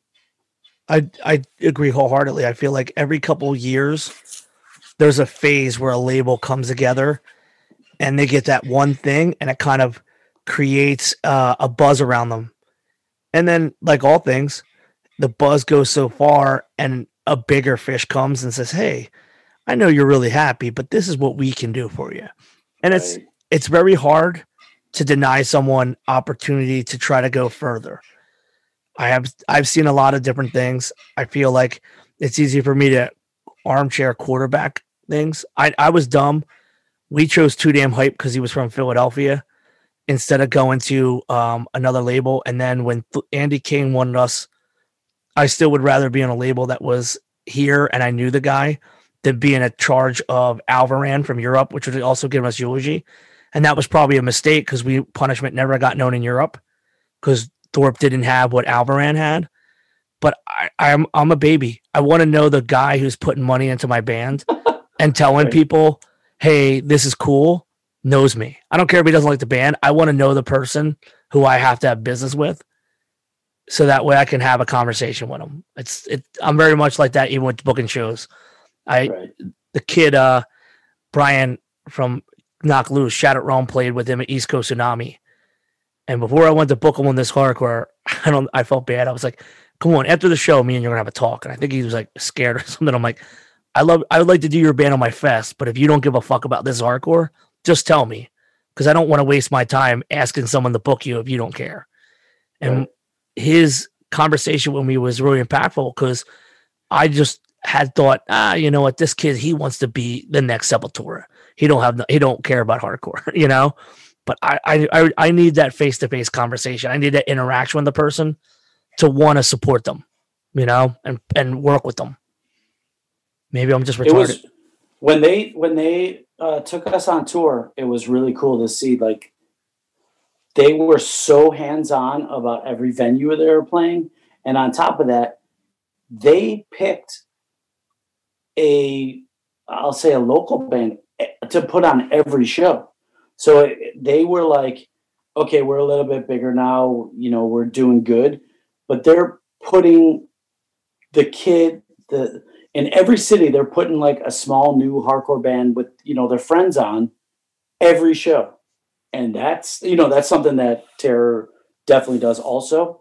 But to see them doing that showed me, like you're saying, how much they actually care, that they're just not trying to be this stepping stone or getting some, you know, outside the box band that's going to bring a different fan base. They're putting like a straight up hardcore band on every show to open, which I thought was super, super cool. Well, going back to what we talked about Bitter End, as a band who's played so many packages, there's 1,000 bands that can bring something to the table. And my hardest job as a promoter, and I've probably done a really terrible job at times of getting very pissed off that the agent doesn't see the value in the local slot. So Knock Loose came up a lot like Terror did. I mean, yes, you had a little momentum with the demo, but your first show was still in a basement. You saw the people, you physically saw the people that were coming to your shows. You knew the people in the bands that were supporting Terror when you're playing with them. So Knock Loose went through the same thing. They were in I call it the upside down, like the Stranger Things. Like they were in like the upside down of hardcore, these weird like metal bands.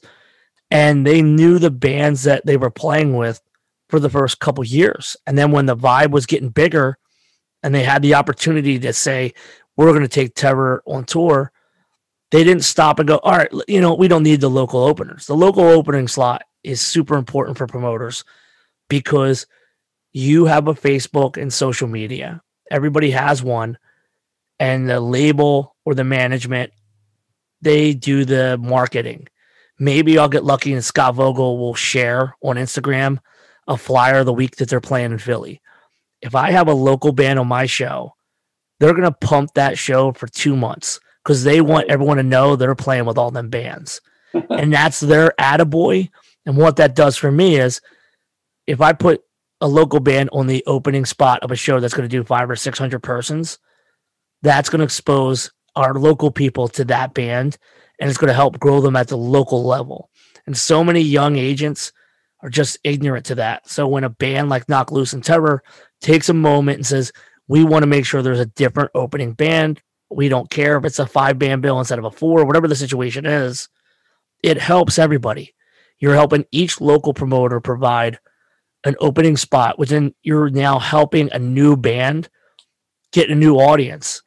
And it actually just replenishes. You're actually replenishing every local scene with that opening spot. And then to have an interaction deep enough to know who's good in them spots, that just shows connection. So I always appreciate it. In fact, before all the stuff with Stone and that kid happened, You're the Knife was our opener for Philly. And I was like, I really want them to open. I really want them to open. And it was just a benefit that we had them actually open the whole tour. But that was my hope, to have them just be the opener for Philly, just so people can be exposed to what they are. And I think that something that people do too often is expose their friends before they're really ready for it, or they're not really that good. two opportunities when there's so many bands that just need the exposure and the rest will come, that there's a balance where you said, I don't think labels matter as much. A lot of what happens, and Terror has been fantastic, is you have always been the leg up for so many younger bands. And you did it with Backtrack, Trapped in Rice. I mean, the list goes on and on and on. You always give a leg up to the opening bands and the bands coming up. And that goes so far in continuing to build the next people who are coming up in hardcore. And I don't think enough bands who have been around as long as your band have done that for newer bands coming up. I'm just thankful that we're in a position to expose people and stuff like that. I mean, we both know Terror isn't like the biggest band in the world, and we're always ups and downs and ins and outs, but to be able to to us to play to a couple hundred people is still super awesome. But I know to a smaller new band to get in front of like 300, 400 people is like a totally, wild experience. And to be able to give that to some bands is amazing, because I know for me, when like Slugfest was playing, we'd play local shows with other local bands to like 75 people. But then if we got on a show with like Integrity and there's like 250 people there, you're like, holy shit, I'm going to get to play to all these people in a packed room. And that can just give you, I don't know if confidence is the right word. Yeah, it gives you some confidence to be able to like go up there and do it again and again and again and just keep working and just keep the momentum going forward. I feel like confidence is something that a lot of younger kids need. Somebody in Turnstile was backstage before they were about to play at this hardcore. And I was like, there's so many people out there. I'm like, yeah, man, it's going to be great. And they're like, it's a lot. I said, okay, how did you learn how to swim? Start swimming in a pool. If you swim in a small pool, you can swim in a big pool. You swim in a big pool, swim in the ocean. You got to get your feet wet. You got to go out there. And I'm telling you, having the exposure and being exposed is so important. And I feel like it should be a responsibility, but because of the way tours are booked, not necessarily bands' preferences, there's a disconnect from sometimes some of the agents whose only job is really get the show in a good spot, make sure the deal goes for the band, and then we're set. That there's a missing piece where the interaction with the local becomes important, because that local, dude, I've seen it where a local band has played down the street from like an older band, and the local show kills the touring act. Right. And I've advised, hey, you might want this. Don't. And I can't tell you how many times I've been told, nah, we'll be good. And it sucks because I always want the best show for everybody. Thinking about you playing in Slugfest, I know that you were going to shows way before you were in that band. And I think about, what do you think your initial goal of just being in a band was before even you played drums in a band too, but when you did Slugfest, what was that drive to get on stage with the mic? I can just clearly remember seeing Solid State, who was pretty much Snapcase before Snapcase. And their singer and Snapcase's original singer was this kid, Chris Gallus. And he was, there was Zero Tolerance, who were like gods to me. And they were amazing and like untouchable. And I would have been too scared to go near them. They were just like a different level. But Solid State were kind of just kids like me, maybe a year or two older than me. But they were just on my level. And they played smaller shows. And I remember seeing Chris Gallus on stage, and just like you said, at this point, I was quote unquote playing drums because I was pretty bad at it. But I saw him, Chris Gallus, going off on stage, and he was just like a uncaged animal going crazy. And I just said to myself, I want to do that. I want to be a front man. So I think all the bands I had been in were with my brother, and we just decided we were going to start a band with me singing and him on guitar. And I think I don't think we had any goals. I don't think we had anything. Maybe to put out a demo, but it was so. The idea of being in a band was so fresh to me. I don't think playing outside of Buffalo, I don't think was. I mean, there was probably those thoughts in my head, but I didn't think they were obtainable. Over time, once you put a 7-inch out and you meet someone like Chris Logan that brings you to Hamilton, then that becomes easier. And I mean, Slugfest only played as far as Detroit to Syracuse, maybe. So, I mean, that's like 4 hours in each direction. So I just don't even think there was any goals. It sure wasn't to make money. It sure wasn't to be cool. I want to say we had no goals. When you were getting shows for Slugfest, was it just from people that you knew, or were you like, how hard were you actively pursuing playing beyond Buffalo? Or do you think it was kind of because it was so fresh, you didn't even have a direct goal or even the idea to like reach out and try to play further?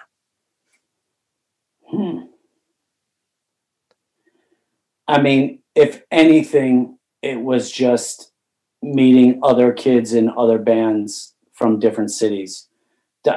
I don't even think I knew what a promoter was. And I don't think a lot of the shows that I played at that time, there was a quote unquote promoter.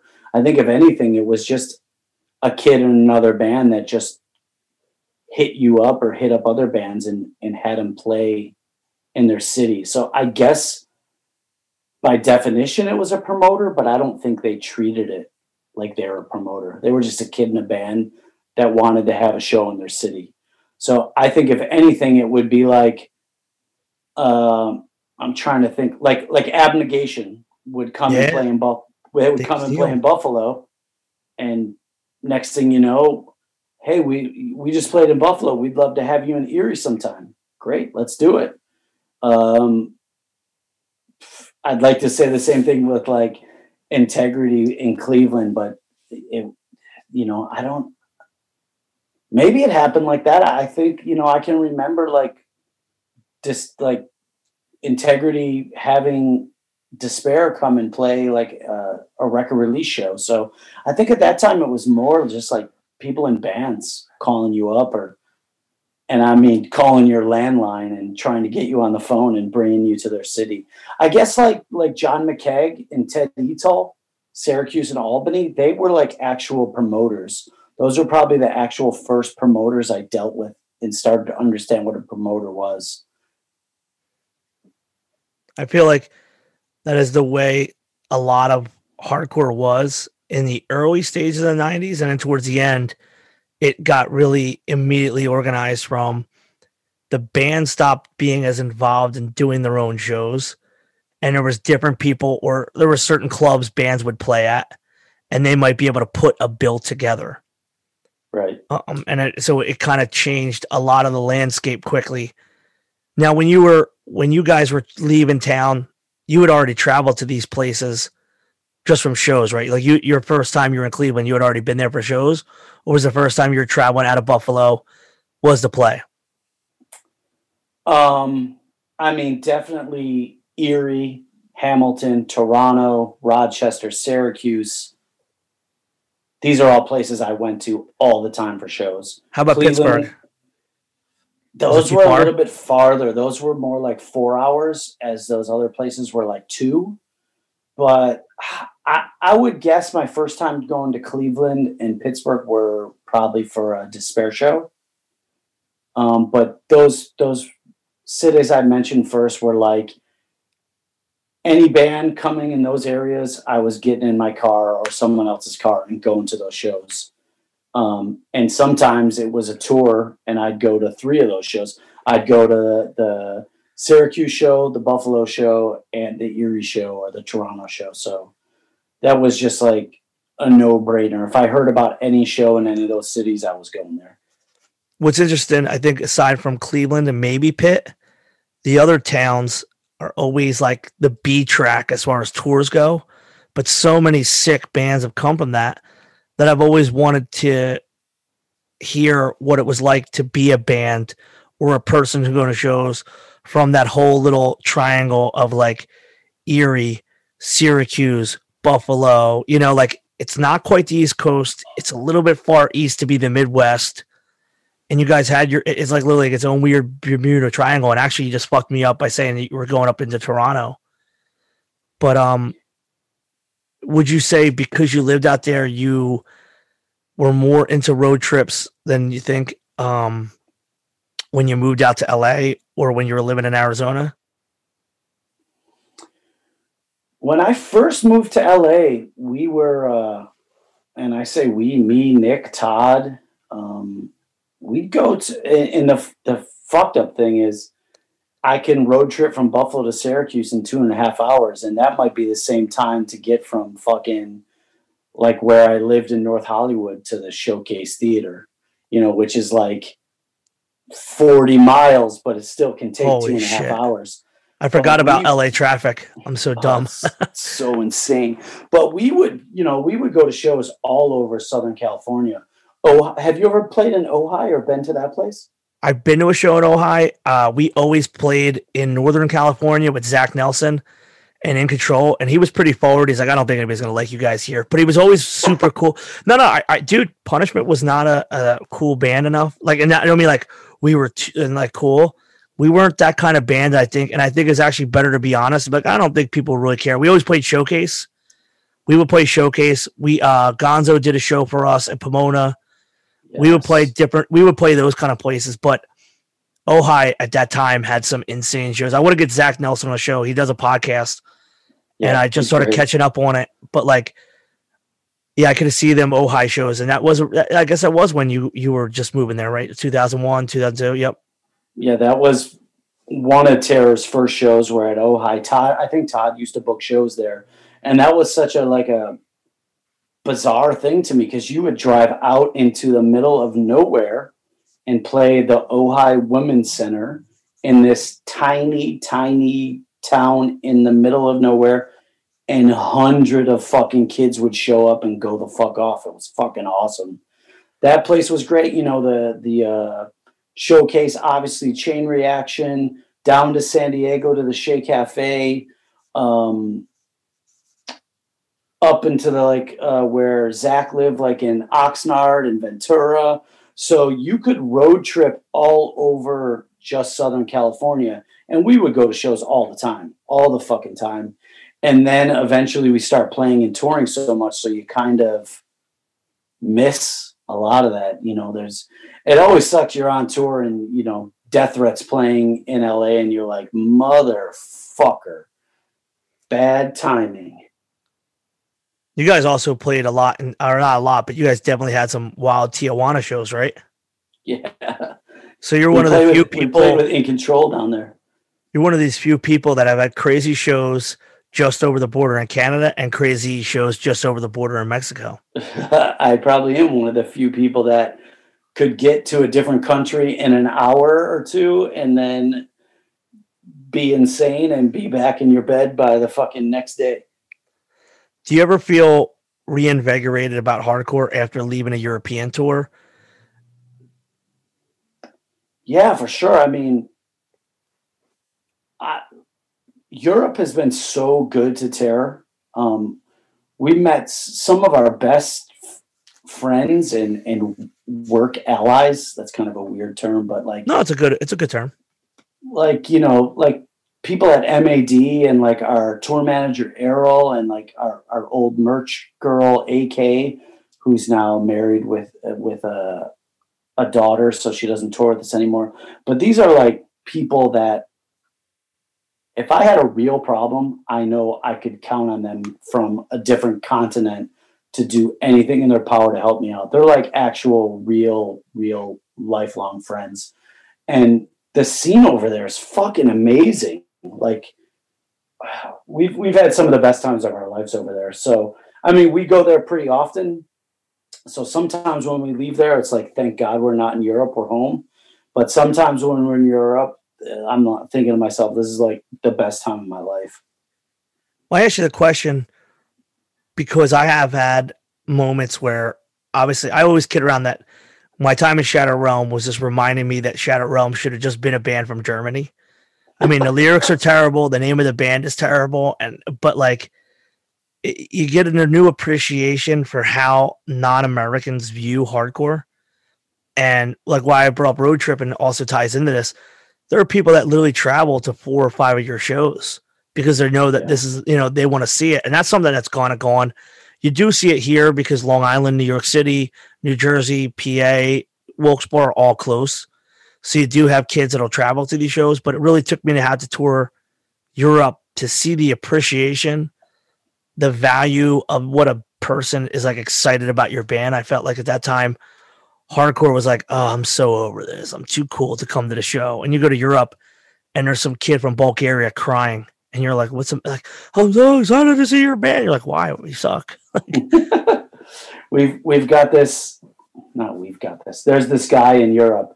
His name's Tommy, and we literally call him Tommy Nine Toes now because he lost a toe at a terror show.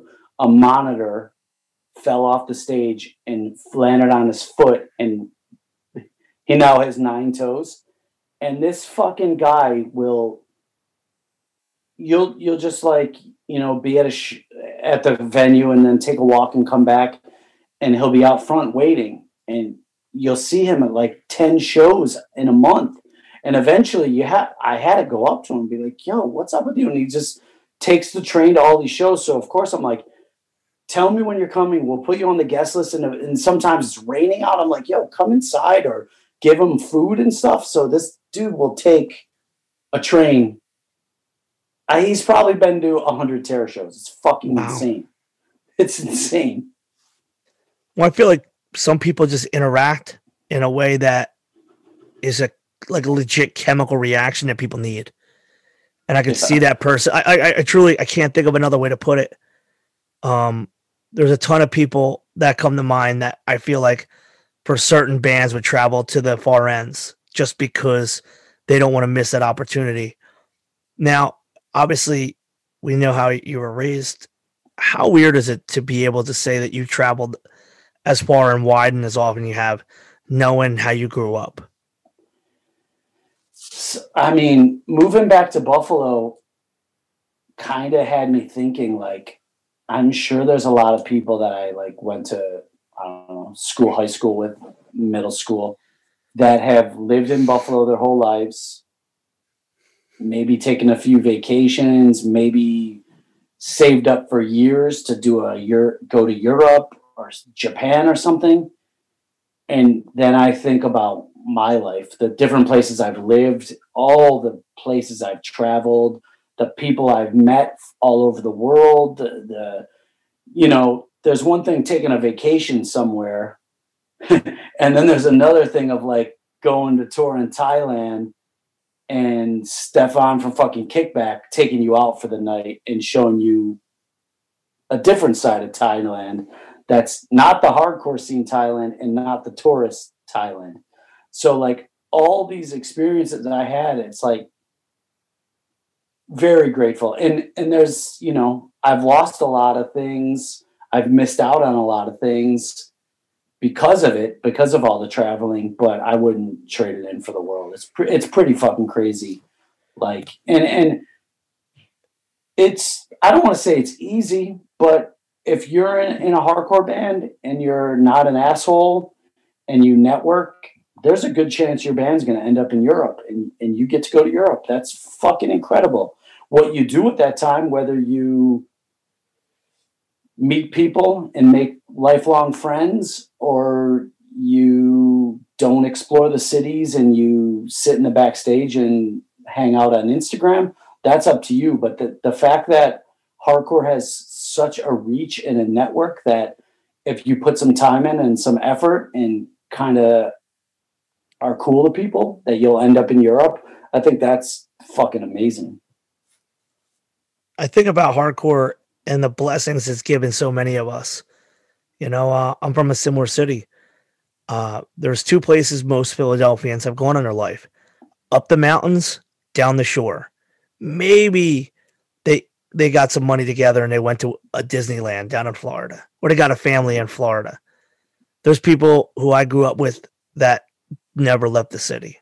And I think about friends of mine who have died before their 21st birthday. And I think about the fact that I pour concrete for a living, but like 2 years ago, we flew out on a Thursday night and played Leeds, and I was back Monday morning. Like hardcore is a blessing to so many, and it kind of in the modern age doesn't get seen for some of the amazing values, such as, and it stays true through your time into today. A band comes through town, people offer to put you up. You go to Europe, the promoter's like, no, let me cook for you. Like we played Lisbon with the For the Glory guys, and they cooked for us, and it was fantastic, man. And I can't think of, I told a story on the podcast I did with Juice. Via email, Juice said, hey, yeah, don't worry, I'll be at work. I'll leave the key under the rug. Just make yourself at home. Complete stranger besides 4 emails, and our doors are opened up to us. This is something that is not unique to our culture, but pretty special in our culture. And I wonder how you feel about the impact of it, because that's how you grew up. You grew up in hardcore, and you're a man who's now grown up in hardcore. How do you feel about this kind of like different alternate reality than the way most people live? I mean, I feel extremely blessed. When I was in 5th grade, my mom moved to Texas with my 2 sisters, and I was just dead set against it. So I moved in with my father and my stepbrother, and my father remarried, and his new wife had a previous son, who's my stepbrother Jay, who got me into everything. So I often think if I went to Houston with my mom, and this was before I knew anything about underground music, I was listening to like Motley Crue and Rat. I have these weird thoughts, like, would I have run into Rob from Will to Live? Was it my destiny to be into hardcore no matter where I went? Or would I have became like this Texas normal civilian, and what the fuck would I be like? But I wouldn't, trade it in for anything. It's like, I'm 47. Since 2002, I haven't worked for anybody. I've been to Japan, I don't know, 6 times, Europe like 30 times. I've gotten to play and meet Jules from Alone in the Crowd. I can hit up Hoya from Madball, who's like the coolest fucking person in the world, and talk shit with him. I've got to, sing on crazy bands' records. And I literally don't think I'm all that talented. I don't have this great voice. I can scream loud and jump around like a fucking unhinged idiot.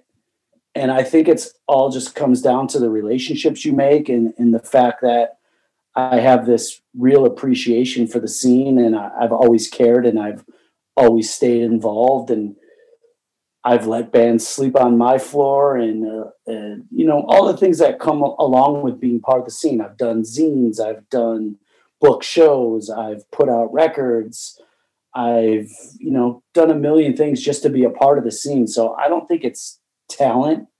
I think it's just being a part of it and appreciating it. And I think I do still have that, maybe now more than ever. And I mean, I don't have a ton of money. I don't have lots of material things, but the things I did gain from hardcore are way more important to me than that.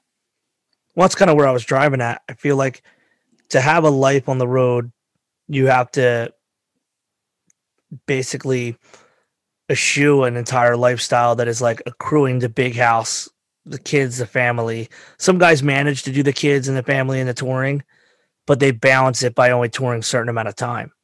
I feel like your life specifically, the drive has been the bands and the pursuit of what you love, and you've had to make concessions so that we could follow that path. Is there any life regrets in regards to the choices, or are you happy with where you're at? Both. There's definitely regrets, but I'm ultimately. Are they band related or are they life related? I mean, drinking. Most of the regrets I would come up with would go back to drinking. Doing stupid shit while I'm drunk, feeling like shit while I'm the next day, fucking my body up because I'm drunk and not taking care of myself. That's the big regret. And you know, obviously it's a choice I made, but being on the road so much lends yourself to indulging in alcohol. And that's the big regret. Obviously I could find other things that I fucked up from being on tour too much, but if I would have made the choice to drink less, I think I would have maybe enjoyed things more, but what the fuck can you do about it? You just got to go forward, learn the lesson, pick up another day, right? Amen. Where do you see, with all the things that you have accomplished? I know I have a copy of one of your zines. I know you worked with Reaper. Is there something in hardcore that you haven't accomplished yet that you're looking to pursue, or is it just like whatever comes forward? The only thing that comes to mind is there's some countries I would still like to go to. We went to Puerto Rico once. I would love to go back there. I've been trying to get to Alaska. Obviously, that's not a country, but it's his own country. It's hard to get there. Israel is a place we've never been. Africa is a place we've never been. So there's these, you know, places that I'd still really like to get to. None of them are like I'm actively every month hitting up a booking agent being like, we got to do this. We got to do this. If it ever falls into place and we can like check that box, that would be really cool. But I mean, there's really nothing. We've put out records. We've played with all the bands we want to play with. We've done the tours. I'm pretty content, to be honest. You're in a band with Sammy. I know. Think about that. Cool, huh? Like you went from, think about it. You went from saying that I would buy anything that was on Revelation Records. You're in a band with Sammy. On Revelation Records. On Revelation Records. You're on Revelation Records. When World Be Free was recording and trying to brainstorm on what label we'd like to be on, for me it was a no-brainer. I just want to be on Rev. I just want to be on Rev. But Sammy's been on Rev so much, he sees it. I don't want to say he was like, I don't want to be on Rev, but he was throwing around other ideas. And I was like, no, it has to be on Rev. It has to be on Rev. It has to be on Rev. So it's funny how like two different brains on the same project look at it different ways. Well, I think that's come into play a lot with you because you have had multiple people with even says in bands that you've done, like, you know, with Terror, now with World Be Free.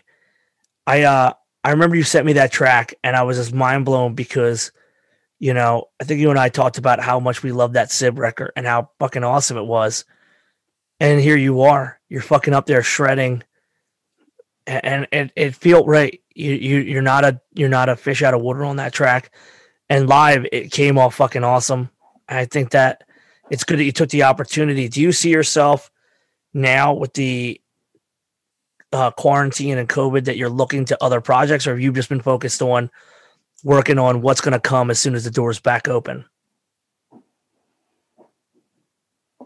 I mean, we've stayed really busy during this time. And when I say we, I mean Terror. We recorded these 2 cover songs that we put out.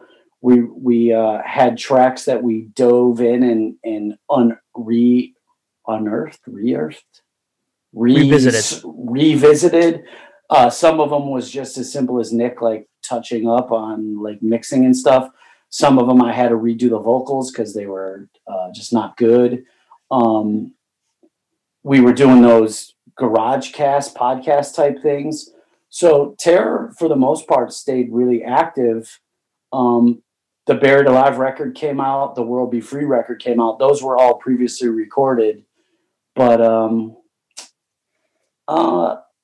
I think this whole lockdown's kind of made me realize that my brain's so like, I work on lists. Like I have so many lists on my phone, like what I have to do today, my goals, not so much goals, but things I got to get done in my personal life, things I got to get done in Terror, list. This kind of showed me that when something like this comes along, all your lists, you can fucking throw them in the garbage because you just got to go with the flow. So I think it's been pretty healthy for me to just like realize I can't control everything. And all these things that I want to get done are on pause and just try to enjoy it the best I can or do the best I can with what's in front of me. A quote that I go to a lot is Marcus Aurelius is, we have no control of outside events, only how we react to them. And I feel like this year specifically, we should all take heed to that because there's been so many curveballs thrown at people. And I feel that some have lost fervor. I've said it on other podcasts. The bands who were looking for something that isn't all heart are going to walk away from this. Oh, this isn't sustainable. I got to find a living. This is going to work. And it actually is going to open up the door to newer bands to fill that void, which is kind of fucked up in its own right because there is bands that can just walk off this earth and the shows will continue. I say all this because I think about, what hardcore was for you has never changed. It's only kind of morphed. First a fan, then a guy in a band locally, then, Despair was regional, Buried Alive was international. Terror, I think you guys might be one of the first bands to play Mars if fucking Elon gets his way. Oh, good. But I feel like you've always maintained a balance of growth in where you're at with hardcore, and you've had this really healthy relationship. Some of it you touched on because you have a love of hip hop. But what do you think keeps what really keeps you from just being like, God damn it, I'm near 50. This is all getting too much for me. Like, why do you have this? Because I have a lot of friends who are older than you, and they're like, I can't believe you're still doing this. Or like, why are you still, like, where does the connection really tie in with you and hardcore? I don't know. I've thought about this. I mean, like going back to like saying when there's a show, I go to it. Like there's been times in LA when I'm home and there's like, I'll see a flyer on Instagram for like, let's say Dare, who's a new band that I love, and like 4 bands that I never heard of, and they're playing in some venue that's like some tiny little space in LA. I'll get in my car and go there alone, and I'm literally standing there by myself checking these bands out, thinking I'm twice as old as anyone here. Does this make me a fucking weirdo? What the fuck am I doing here? But at the same time, it's like totally natural that I just got in the car and went there for me. So I don't know. I just still enjoy it, love it, respect it, need it, believe in it, cherish it. I mean, I'm saying all these positive things. Believe me, there's lots of things about hardcore that frustrate me. There's lots of times that I'm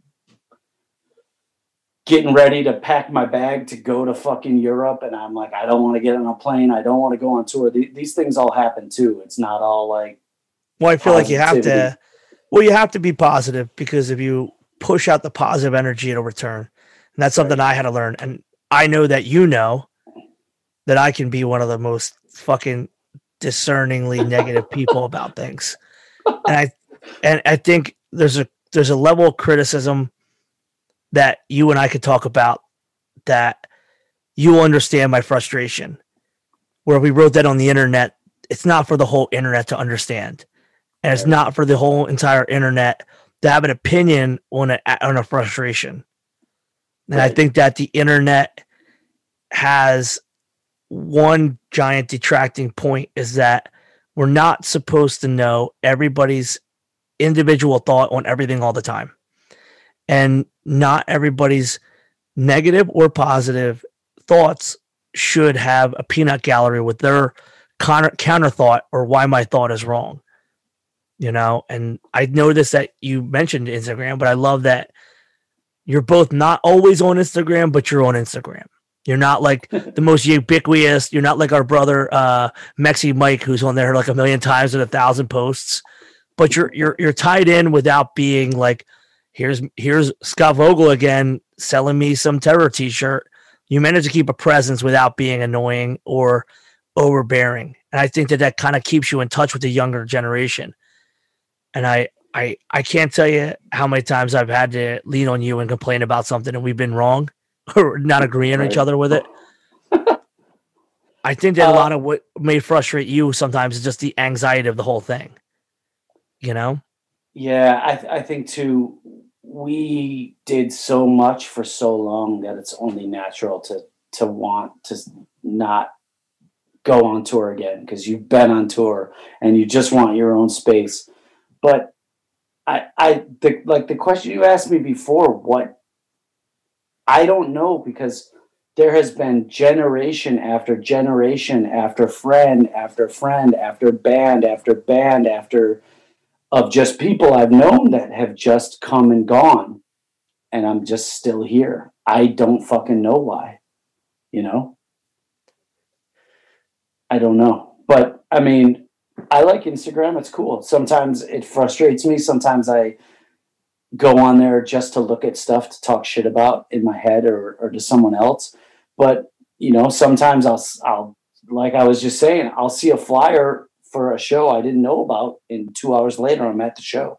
And I'm like, this is why Instagram's cool as shit. Or I'll see a picture of me and Ian Larrabee from fucking 20 years ago, and I'll be like, this is why Instagram is fucking great. And then I'll see other stuff that I'm like, this is why Instagram is terrible. Well, it's always a myopic viewpoint. I always say, like, Facebook was great because we got to reconnect with our friends.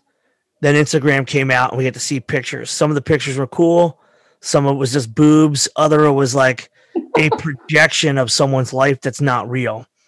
Right. And then Twitter came along, and I liked it better when it was Hoya talking about being on Twitter and he was calling them twats. I like that era of Twitter more so than every single kid becoming a critic, like he's working for the New York Times and giving us a dissertation on what he thinks is hardcore. And then I've kind of learned to just look at them all from different lenses.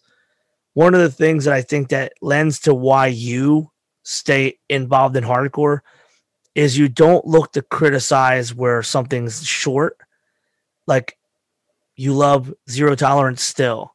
You don't compare every new band to, well, they're never going to be as good as Zero Tolerance, And a lot of the older guys kind of have their moment, and then they walk away when they think their moment is the penultimate thing. There it is. I have my hardcore moment. I'm going to move on. And I feel like you've lived in so many hardcore moments that the rush is still there.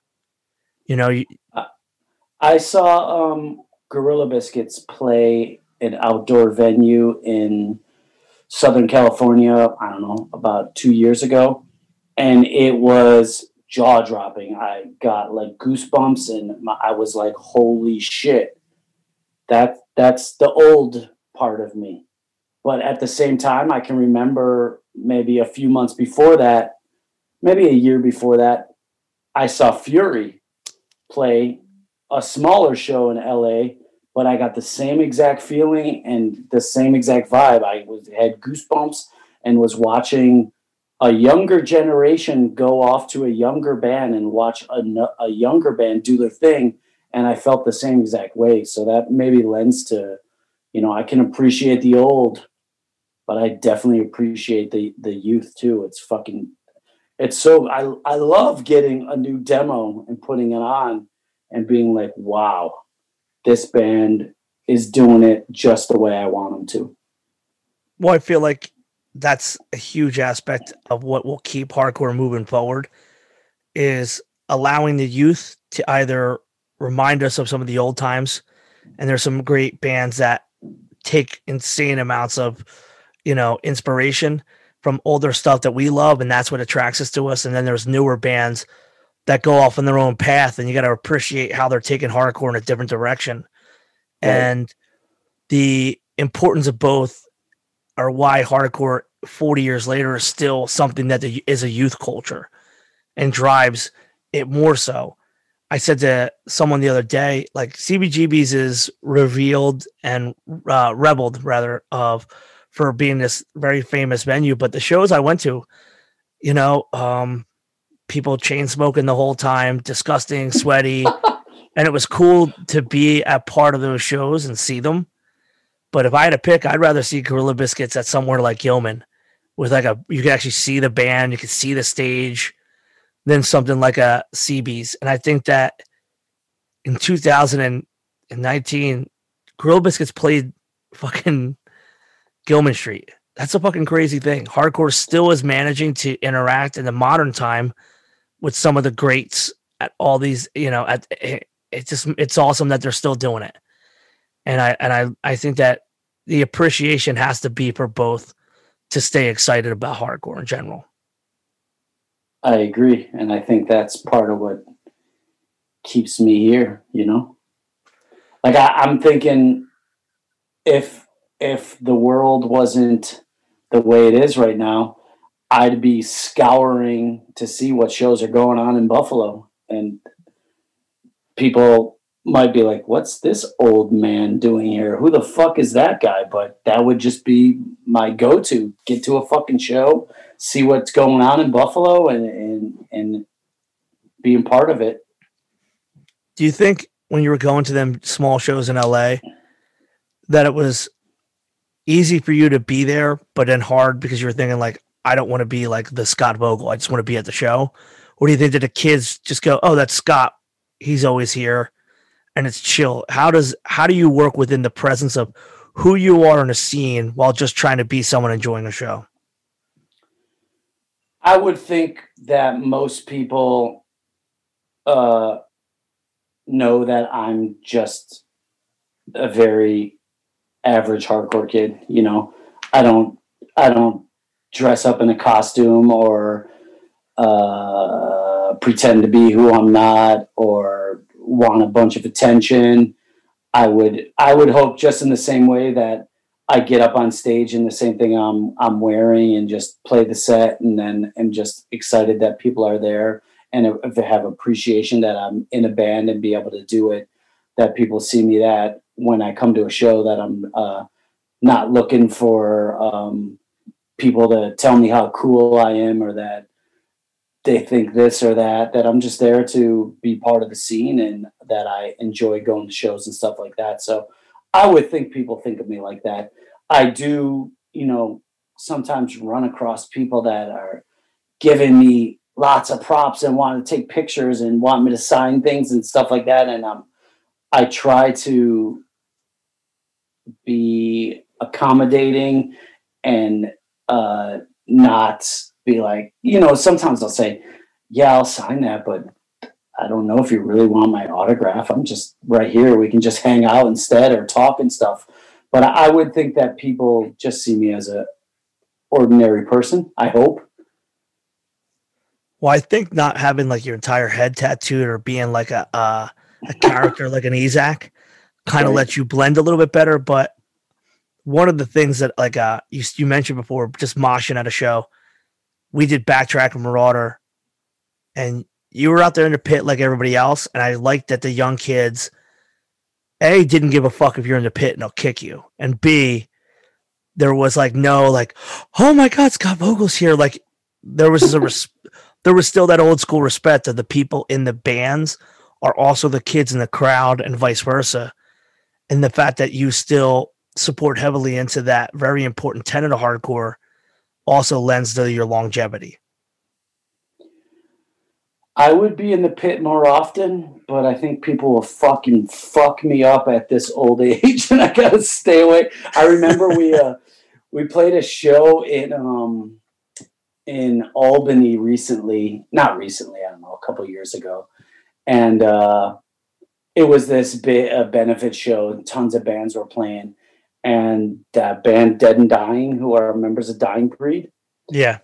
They were playing and they went into a Dying Breed song, and I so badly like wanted to go off. And I looked over at Martine, and Martine looked at me and he kind of shook his head like, "You're gonna get fucked up, don't do it." So I just kind of stayed on the side.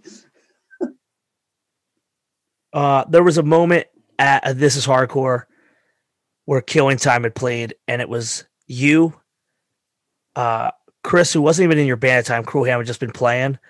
There was Bob from Bane. I think even Ian. There was a bunch of dudes just in the pit repping for Killing Time. Yes. And it made me just so happy because what I always try to do as a promoter is I want the bands who are playing, and that's what the event This Hardcore really does for me, is like so many people from bands get a chance to go off or just be excited about other bands.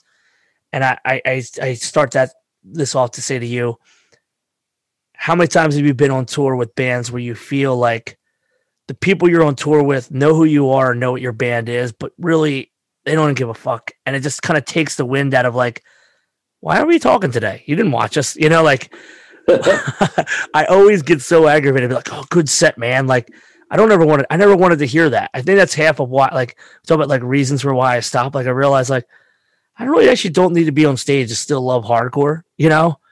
And I always felt like the tour, good set, always aggravated me when I know I watch for the people in the pit. I see the dudes, like we toured with Knuckle Dust. Those dudes are in the pit for us. We're in the pit for them. It's such a weird world where our fandom for a band that we're on tour with doesn't go away the minute we're on stage together. Yeah, that is weird. I mean, that's one of the good things about taking these young bands on tour. A lot of times they'll just fucking go off, which is amazing. Like the last tour we did before this, we did with Magnitude, and those kids were diving and stuff, which was really cool. And like, I can go down the list of Trapped Under Ice, Backtrack, Take Offense, Naysayer, like all these people. But in the same time, you'll have people from Terror going off to them. And I hear what you're saying. Like the nice set is like, well, you weren't really watching us and you didn't do anything. So how nice really was it? Like, I don't know what it is. It's like, it's always been a weird thing to hear. And you're like, I don't really need to hear this, right. It's good that you brought up Magnitude, because something I'd like to kind of get into with you is it's not an age thing. It's more like your time in is how I should put it. In your time in, you've watched the bands that would influence Magnitude first start. And there's probably been a band in between them and Magnitude. And now you're at like a third wave of bands that sound like Magnitude. Okay. And I see this constantly reappearing. I said it to Juice, like, there's all these young kids and they just want graffiti logos and guns now. It's interesting that the cycle of hardcore ingredients or, aesthetics cycle through. And I know you had to have seen it more recently with the amount of super 90s veganism stuff that these younger kids are latching onto. How surreal is it when you were there at the 90s with the veganism stuff and then with the graffiti stuff, that a band like Magnitude and younger bands like them are bringing all that back to the forefront of the culture? It's crazy how it's like very comes in cycles. And like, I remember maybe a couple years ago, we played in Florida and someone at the show was wearing a Contempt shirt, which is this like vegan band from Rochester that I hadn't thought about in like 20 years. Like, great band. I've played with them. I've seen them several times, but a very, very niche, unknown underground band. And I just saw this kid and I'm like, this kid in Florida has this Contempt shirt. It's fucking mind blowing. But I mean, I think it's, just as much as I love Gorilla Biscuits, the people in Magnitude probably love, I don't want to speak for them, but probably like Day of Suffering and stuff like that. So it's only natural to me because I love all the old shit, and so do they. So it's just crazy how it comes in cycles. And like at one point, super beat down, tough guy, hard ass, Stigmata, Furia 5 shit. And then the vegan stuff comes. And then, I mean, at some point, probably like Texas is the Reason and Ashes and stuff like that will come around and stuff like that. So it's kind of crazy, but it keeps you on your toes. And I mean, I love it all. I love everything from fucking Blood for Blood all the way down to Sunny Day Real Estate. So as long as it's good and you can see the people are doing it from the heart and they mean it, then I'm probably with it. I enjoy, this is going to sound crazy. 20 years ago, the internet had these like file sharing things that let all these young kids in on bands that I saw with cassette tapes in the mid 90s.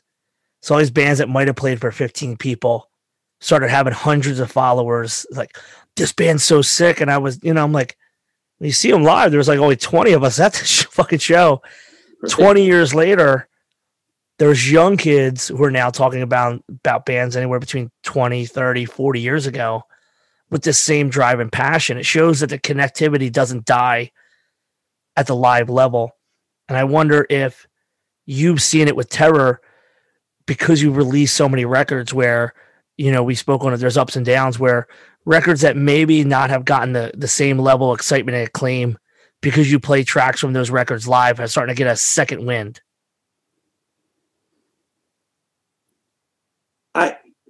It's weird because it's a good thing, but whereas I would think every Terror, I hate the word fan, but just for the sake of this talk, every Terror fan, I would say they were going to go with Lowest of the Low, One with the Underdogs, or Keepers of the Faith as their favorite Terror record.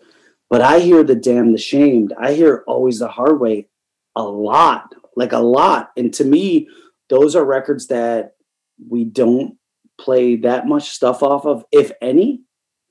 And it's fucking hard because we have our songs that we play no matter what. And then we have songs that we rotate in and out. And then we have a new record. So we play some new stuff.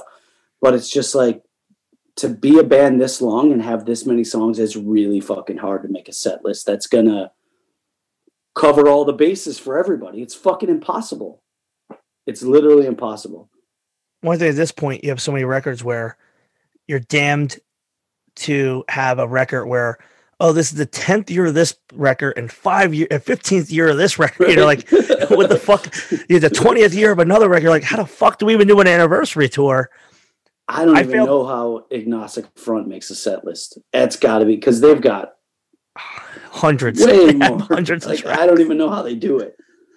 I feel like there's a special thing about Terror in that why that happens is your name is ubiquitous. You're ubiquitous with Terror.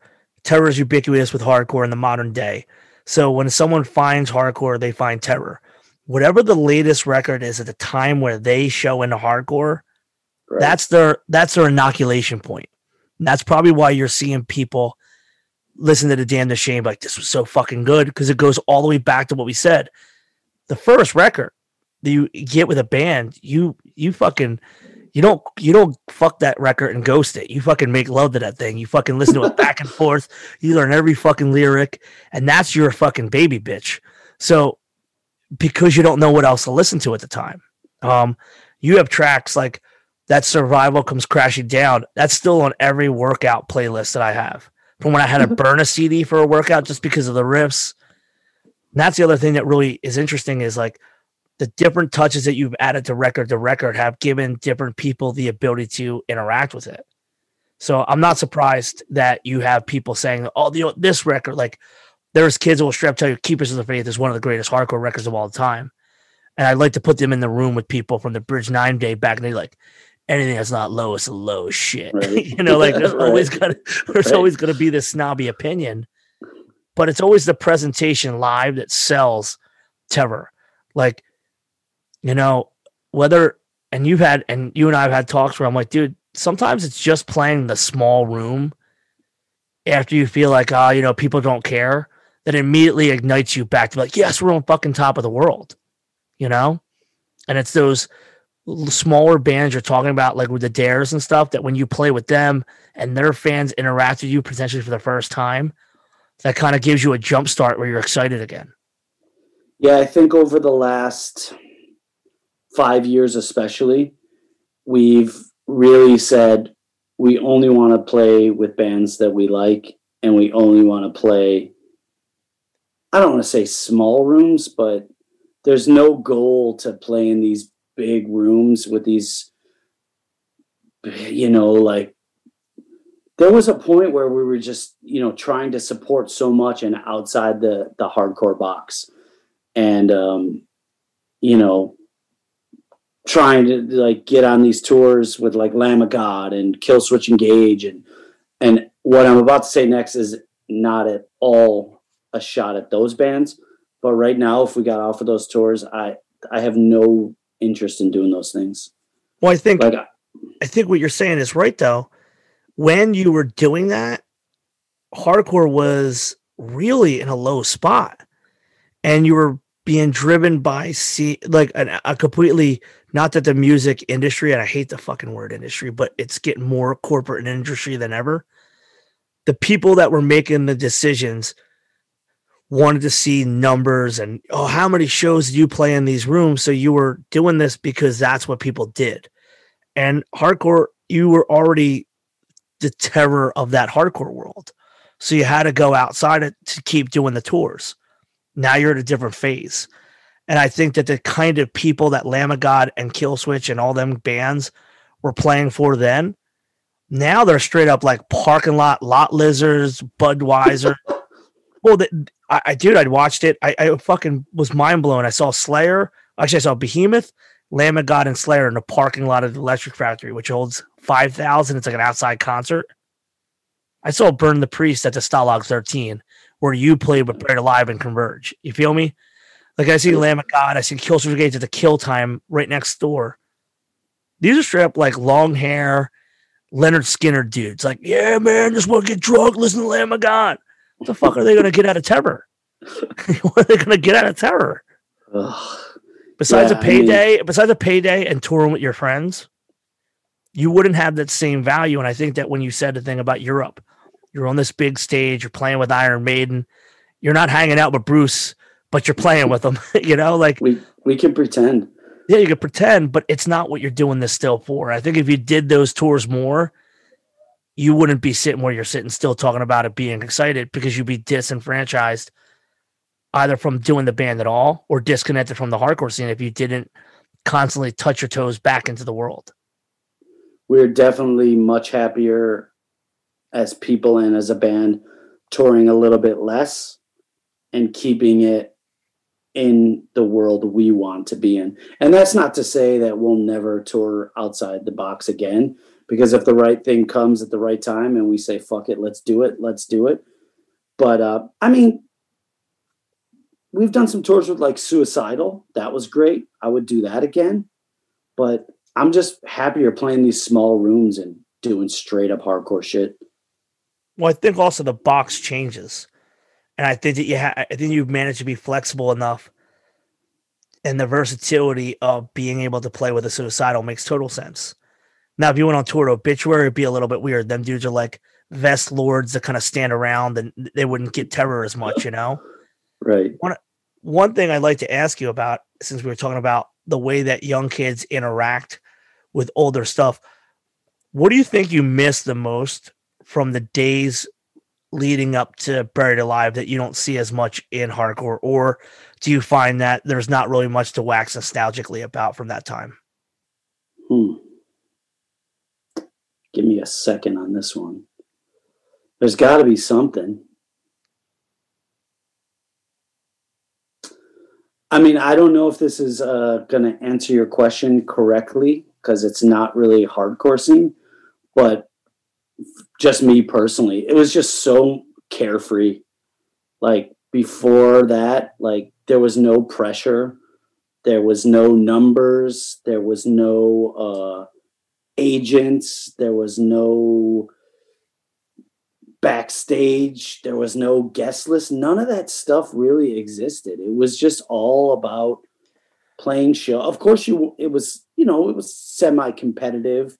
You wanted to have a great show and you wanted people to like your band, but it was, I guess you said before you hated the word industry.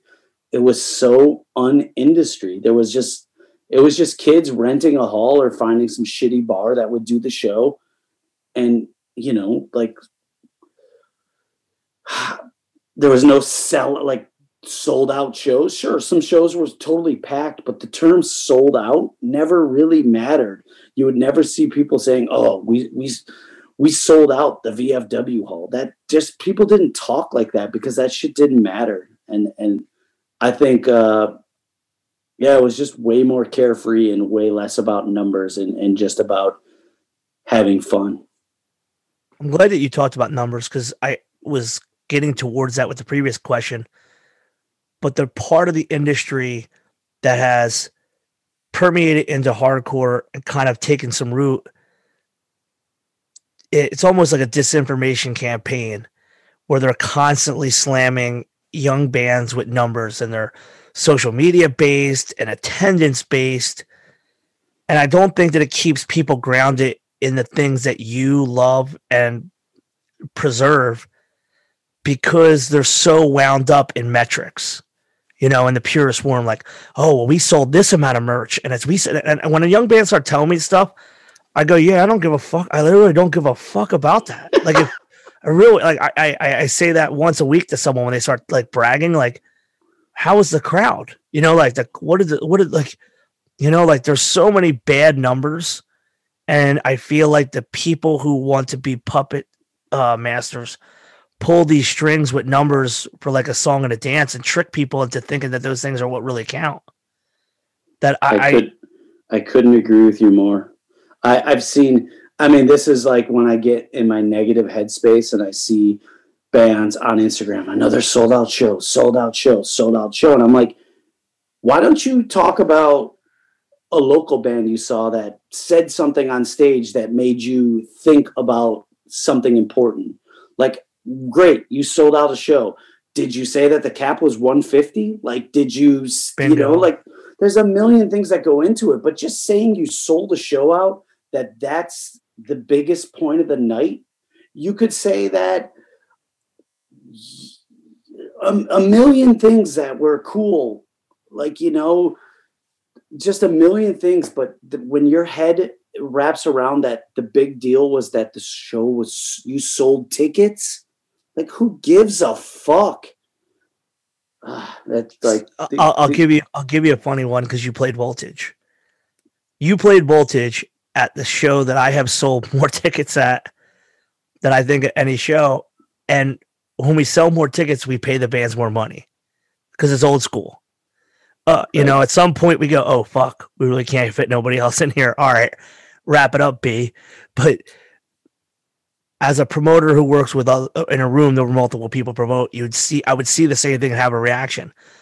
Another sold out show at Voltage, and I would click a link and watch a video, and half the room is like a big circle. And then I would look at like a terror show, and I would look at like the Judge show, and I'd be like, this is a sold out show. Like, we got it packed. I always hated the modern day internet posturing when it's like you could fit more people. I hate turning people away. I had a kid who came from China on the Thursday of the Youth of Today reunion, and the club was like, we need your help. And I came out, I'm like, what's the matter? He's like, this kid has a Sunday ticket, wants to see the show. And I'm like, he came from China. He doesn't speak English. How did it get here? Oh, he came to see the first time Youth Today play with the original lineup. We're letting him in. Right. Like, I also used to say, like, oh, the show sold out. That just means we can't charge any more money. I'm not going to turn my friend away from watching the band. Like, there seems to be a drive towards metrics that, as we said, pushes people away. And yet all it does is desensitize the people for the things that matter the most. And I love that you're still connected with the people and the bands. You're connected with the bands coming up. And I think that's what keeps you going, because I've seen all the different iterations where big business involved in hardcore bands has changed their perspective. I've seen hardcore bands change who they are and sound for different numbers. And here you are, you're still standing in front of me, or now you're sitting in front of me talking. We're talking like the first time we hung out. And that's because you have to stay grounded. When I think of Terror and I think of you, I mean, I watched you play as Despair. I've watched you play as Buried Alive. And you're always at your most feral with the mic in your hand. But then when you talk outside, maybe a couple of times you're drunk, you're a little bit louder, but then you immediately go into a more like chilled pause state, you know, depending on who you're around. And I wonder if you're able to be more chill and relaxed because you release so much out of you when you're up on them stage for whether it's 20 minutes or 40 minutes or whatever. I think so. And I think, I'm not like Mr. Shy, but I'm also not Mr. I need all the attention in the world. So when you're on stage, that's your time to go. That's your time to say what you want to say, what's important to you, and put on a show. And then after, I don't need the spotlight on me. I don't need to be the center of attention. Of course, I like to have some fun and socialize, but I can't be on 10 all the time. That would be fucking weird. And I do know some people like that, and it's fucking weird to me. Now, you're like sit in a corner with 3 of your friends and have a good conversation. I've never seen you standing in a ring of people holding court. And I've seen you be bashful when like we're all hanging out and it's like, oh, this is getting too crazy. I got to duck into this other thing, like Luke from Wisdom's more of like the fucking. Oh my God. That's he's amazing. He's more like he can hold everyone's attention. He thrives in it. And I find that to be so interesting about you because on stage, you are definitely a commander on the stage. You say amazing things about people. You put everybody at the highest pedestal when you're up there, and you can be pretty quiet. I won't say quiet, but I can say you're reserved. Like it's like, all right, you shot your load. I did my thing. I'm now able just to hang out and be me. I agree. And someone like Luke, he's so amazing at holding court. It's like a joy to watch. He's like on 10 all the time. And I said sometimes that's weird. Not for him. He's like built for that. Yeah, he has a personality and an energy that just is boom, boom, boom, boom, boom. What do you think if you had? Is there anybody that you haven't toured with that you can really think of that you wish you would have done a tour with, considering how many bands you've been in? You want to hear this? Yeah, we'd love to hear who you haven't toured with. Agnostic Front, never. Never with Terror. Never, ever with anyone. MAD, never hooked it up. I don't know. We canceled a tour on them way back in the day, and Death Before Dishonor took our place. So I hope to God that isn't the reason why. I mean, I have a good relationship with all of them. And I mean, I've said it to Roger's face. I've said it on other podcasts. I've said it in interviews. But we need to tour with Agnostic Front at some point. I mean, after COVID, I think anybody who is pining for something crazy, you're going to see these matchups happening just because people are going to start seeing that we don't have everything guaranteed in front of us. You also, I believe you toured with Ezak before, didn't you? Didn't Buried Alive do like Scarhead tours? Yeah. VOD, Scarhead, Candiria, Buried Alive. Yeah. That was a good one. I think he just posted a picture from that tour, and I actually was thinking about our conversation, and that was like an insane time once again for hardcore. Here's VOD coming up. Scarhead somehow is a thing that people are like fucking super excited about, and then you have Candiria great on that tour. Well, that was their moment. That was like people loved them. That was like you end up being like a perfect 4-band package. How many times do you think has that happened to you where at the right time in the right situation, you end up just on this tour where the energy's great? Very often. Sometimes not, but very often. I mean, that Knock Loose tour we did with Jesus Piece, Year of the Knife too. Was that the first Absolutely, they were the openers. Yeah, they were the openers. That was incredible. I mean, I could just go down a list so many times. And I mean, like the VOD thing, that was a Tim Bohr thing, who I haven't listened to his episode yet, but on your podcast, but I can't wait to listen to that. You know, sometimes it's just like, I think that tour we did right before COVID was really good. It was us, Kubla Khan, if I'm pronouncing that right. Yes. Magnitude and Restraining Order. And that was a fucking great package. That was a perfect balance. I think that was a Vitalo call, and that was really great. The one we did with the one at Voltage you're talking about with Harm's Way, Backtrack, Candy, and who the fuck was Year of the Knife? Yep. Damn, that's that. And we put Hangman as an opener. So that Philly show was even fucking crazier. We've had some like magical tours with fucking Stick to Your Guns. That thing we did with fucking Hatebreed, Obituary, Cro-Mags, Terror, and Fit for an Autopsy. That's fucking insane. That's a crazy bill.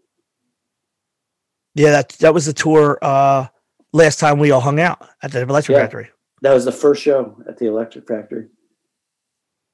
I think when I look at the shows at work, I feel like and I'd like you to correct me if I'm mistaken, when the energy is right for the bands, the shit that I don't like about the industry gets the fuck out of the way and they make it happen. And I feel like sometimes the energy could be there, but there's always some industry thing or some numbers bullshit or some competitive jockeying that kills some of the best potential lineups. And it always hurts the fans the most because they don't see it and then they don't get to support the bands the right way. And so like what you said about Knock Loose and Terror, that is reveled. I keep saying the word wrong.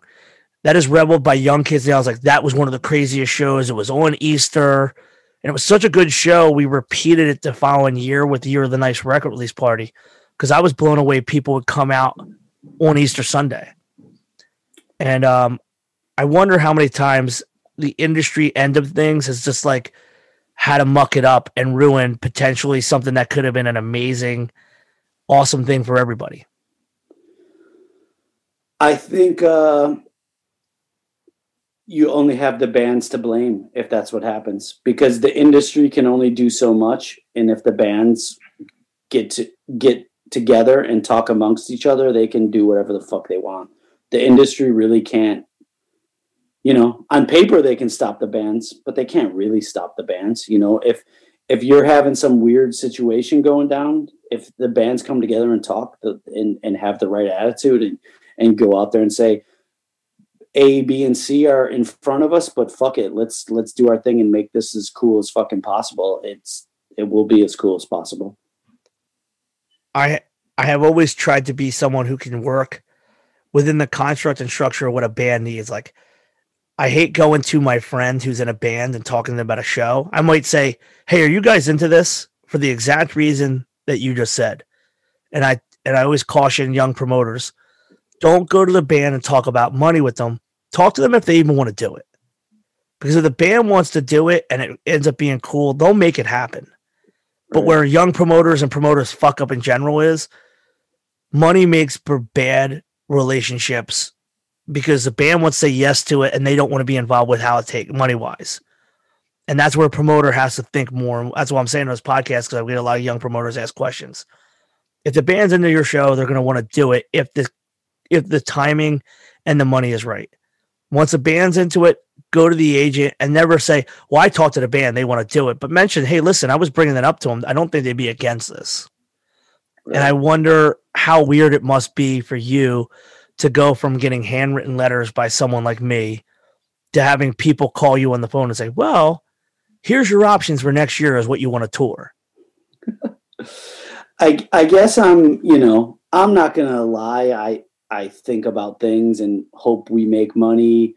And I'm not immune to saying, Terror had a sold out show. We're fucking great. You know, like I'm you know, not Mr. Self-righteous 100% of the time, but I just don't. It's kind of like you said, if there's something we want to do, we'll figure out a way to do it. And like, you know, there's times we've lost money, but there's still times that we'll play a show and we'll have a guarantee of $1,500 in a smaller city just done by a hardcore kid. And I'll notice there's not enough people there. And I'll go right up to him and say, did you lose money tonight? And he'll be like, yeah, but don't worry about it. I'll be like, how much? And he'll be like, I lost $400. And I'll give him the $400 back. Like, this isn't all about numbers and profit and stuff like that. If it's some big Live Nation show, I don't care then. But if some hardcore kid promotes the show and loses money, there's no reason why we need to make $1,500. We can, you know, make it so everyone breaks even and things are left in a good place. So I don't, you know, of course I care and I do get caught up in some things, but I try to not let myself get in that position where I'm talking about stuff like that too much.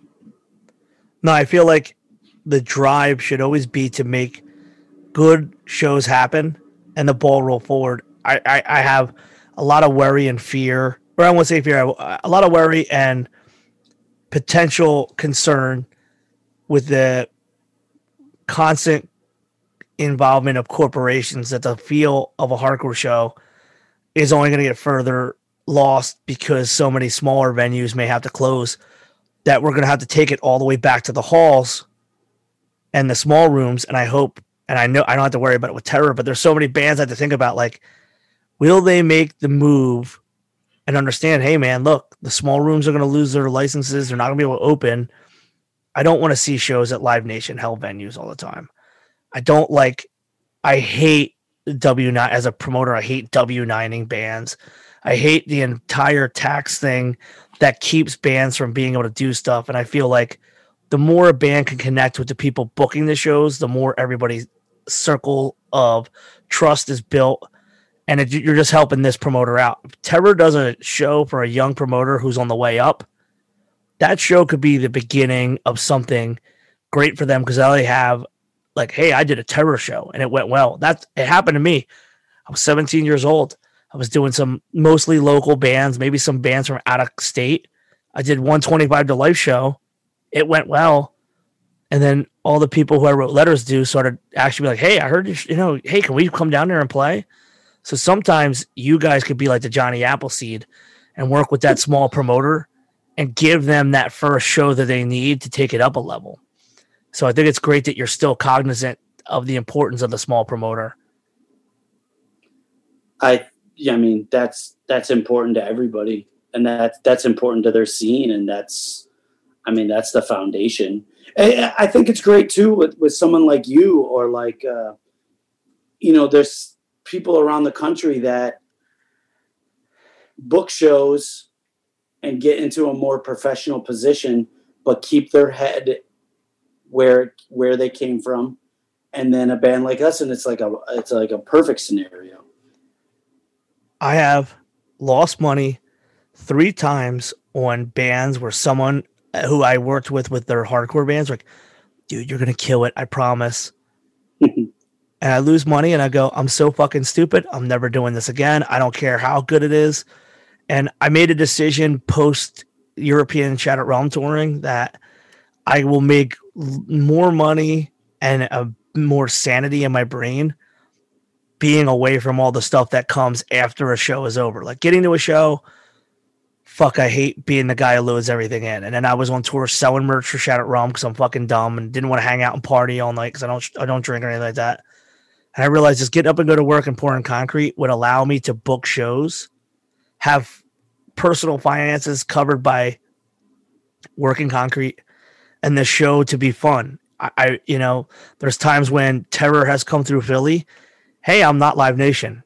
I understand. You got to play the big show, and I've managed to learn to not be upset when someone can't play for me, because, dude, not this year, 2021, 2022, I will have been booking hardcore shows for 25 years, man.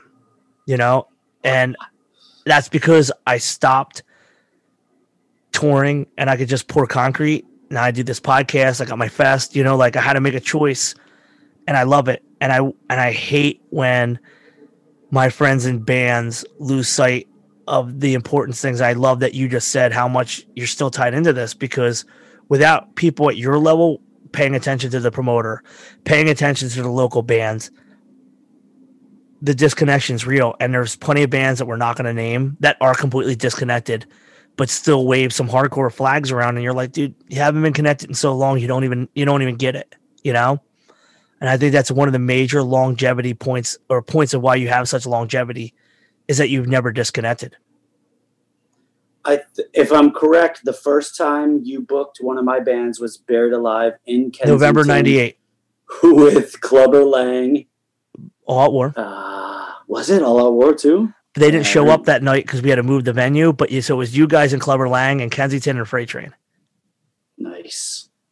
What, yeah, 98? Yeah, I was 18. Because you wrote me and you're like, hey, you wrote me during Despair. Would you be into doing my new band Buried Alive? And you sent me a 2-song demo.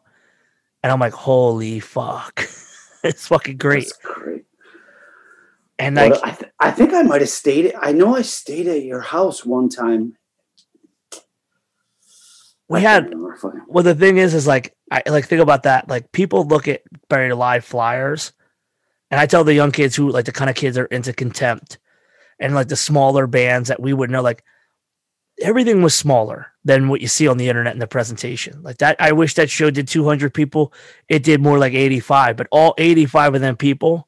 Actually, you had Andy from Every Time I Die as your roadie, and he had his leg in like a weird brace cast or something. Yeah, it was like a weird like double cast or something. And that December, he was like, yo, come out and check my band Every Time I Die. We're playing at Kill Time. First time I saw Every Time I Die, they opened for All Else Failed. Like, and now you look at them and it's like, that's like a band that I'd like to one day get as a headliner for the fest one day. And they're like, we don't want a headline, but we'll just come play one day. So like, it's interesting how you interact and meet with these people. But what I was getting at is Buried Alive played with Converge in the summer of 99, 2 days before I did my first US tour. I even asked you, like, dude, what's the tour going to be like? You're like, you're going to find out, man. And I was like freshly 19 years old. But you guys played that show. Now that show would have been fucking huge, but it's Stalag 13. We're fucking outside in the that's actually a show people still talk about, because everybody went outside after Buried Alive and was in the fire plug and fucking getting soaked because it was so hot out. But you cut your teeth on so many shows that were awesome, but the financial value wasn't there. Like, there wasn't some giant guarantees, that I'm not surprised that 20 years or 20, for this 21 years later, finances make sure Terror still has wheels under you, but it's not the motivation. Yeah, I mean, I can't tell. I would say the average Buried Alive turnout for the whole band, and this is averaging in big shows like VOD, is probably like 100 people, maybe. We played so many shows with like All Out War, Reach the Sky, where there's 75 people. And I might be wrong, because, there was a point in Buried Alive where Pike and or Tim Bohr were booking us. So at those shows, we were probably getting like $250, maybe $500 on a really good night.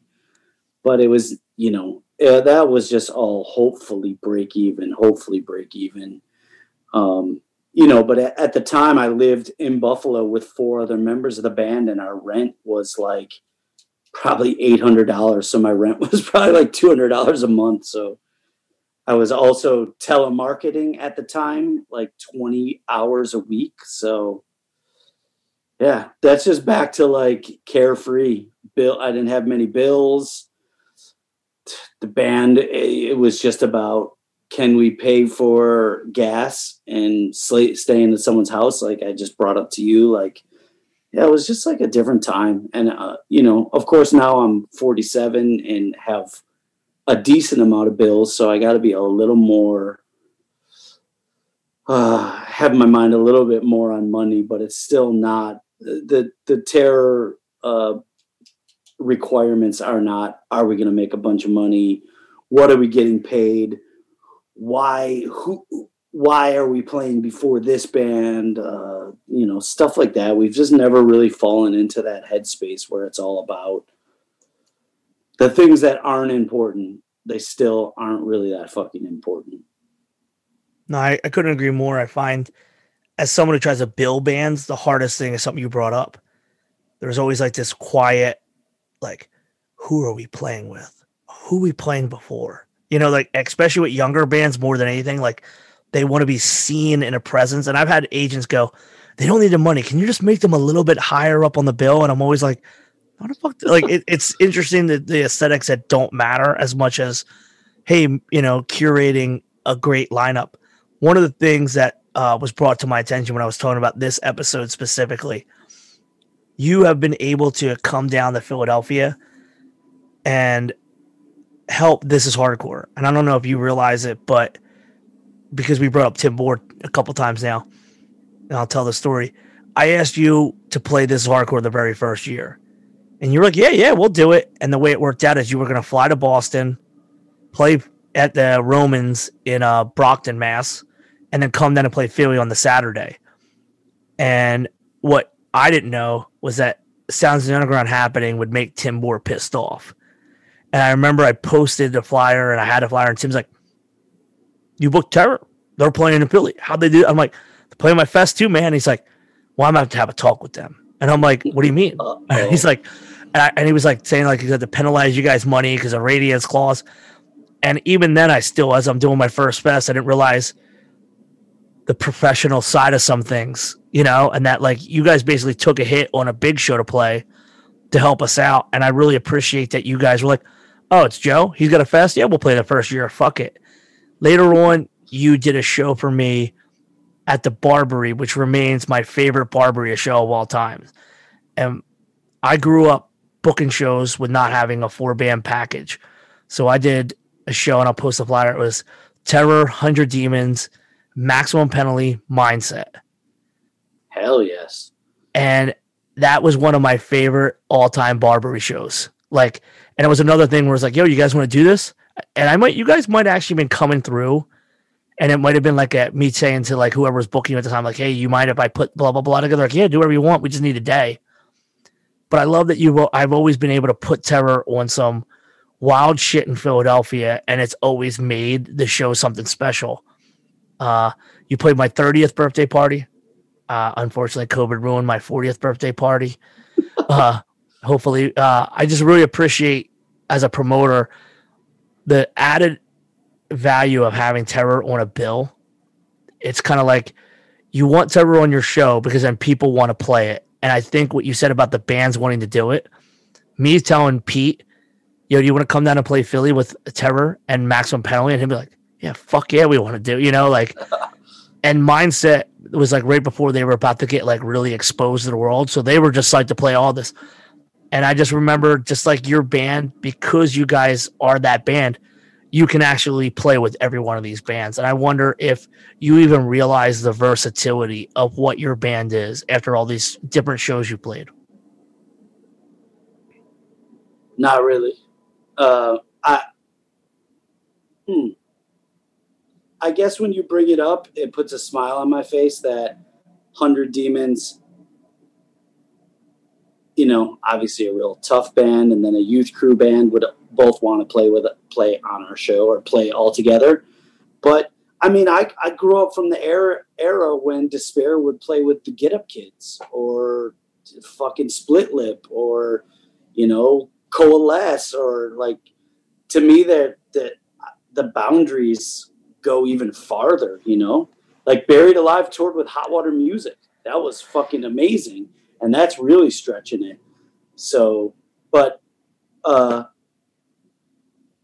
yeah, I mean, I appreciate the kind words, and we always know when we're doing a show with you, it's going to be done to the best of its fucking possibilities. And, I don't think we always expect the world, but just thinking about the last couple times we've been in Philly, it's been fucking amazing. So no, we're going to do you guys. Appreciation comes right back to you. We were going to do you as at the church this year, and I really hope that we have a chance to do the church, because I think the Terror needs to have a church at this generation level. One of the last things I'm going to get into before we go, because we've been talking almost 3 hours. Holy shit. Yeah, I mean, this shit flies by when you're having a good time. One of the things that you touched on, which I was going to get to, is you've managed through Despair, Buried Alive, and Terror to see something that a lot of people don't value, is that hardcore, to me, comes from a band that's willing to play with another band, and the people that can manage to kind of like, I'll use the term converge because that's what the word really means. We all converge at this point and we enjoy this music together. So like a Kid Dynamite playing a show with Grade, Buried Alive. You said Split Lip. We can add All Else Failed. There's a ton of different bisecting points that all center in at hardcore. And they all have their own different arm or leg or whatever you want to call it. Like this is this branch of this tree. But the intrinsic value is that the culture that it comes from has a real tight, connection that goes all the way back now 40 years. And I think that it takes someone like you to see the importance of playing with all them kind of bands, because you've actually seen it in the time frame. Like it's one thing now, I bet you could play a fest with half of those bands you mentioned and it wouldn't seem weird, but you played hall shows with those bands, and then you've watched, you've done tours with Scarhead, you've done tours with VOD, you've done tours with Behemoth and Killswitch Engage and Suicidal Tendencies. How much do you appreciate hardcore knowing that all these different things all lead back to the same source? I think it's like my goal in life sometime is to get Dan Yeeman and Freddie Madball together, because these are two people that I know decently well, and I think they are very similar to each other, but completely opposite at the same time. So, and I know all three of us like whiskey. So I would love to just get those two together and see those two connect and get to know each other. And this all stems from one time I had a conversation with Dan Yeeman, and he definitely didn't say something negative about Madball or Freddie at all, but he said something to me that made me think, man, if you knew him, I think you guys would like love each other and get along really well. So I always had this goal in the back of my mind to get those two together and like hang out with them. And I feel like that if Freddie saw Lifetime play, I think he would love them. And I think if Dan has probably seen Madball play, but maybe after meeting Freddie would have like maybe even more of an appreciation for the band. And just like that, thinking about what you just asked me, it just is kind of crazy. Like all these different, there's like hardcore has so many different subsets now and different branches of the tree, like you said. But I think at the root of it all, we're all pretty much just like these crazy lost kids that like extra loud, extra fast music. And I just think it's, like I said, I can enjoy like Youth Crew. I listen to so much Youth Crew, but at the same time, I can listen to the hardest, like Cold as Life, and get the same feeling from both of them. And it's just like something like you really can't like. I've been asked before, like define hardcore, and it's like there's like really no words to define it. It's just that feeling and energy.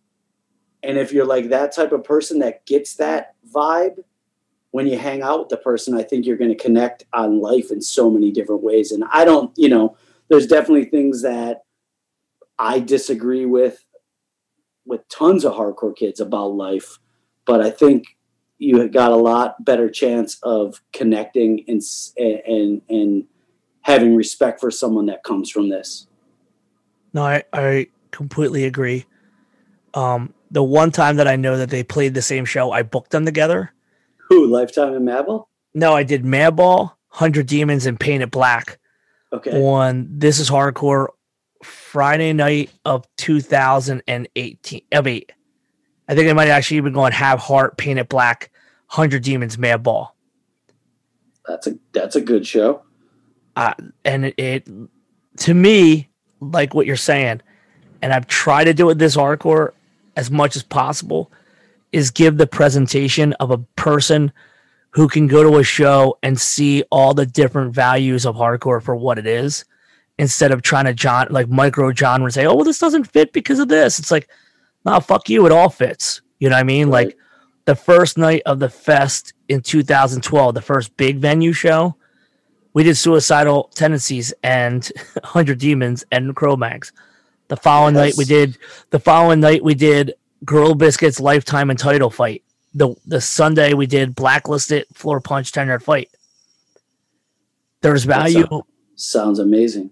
There's value in all these things, and I'm going to air this episode on Christmas, so I want you to lead us out with.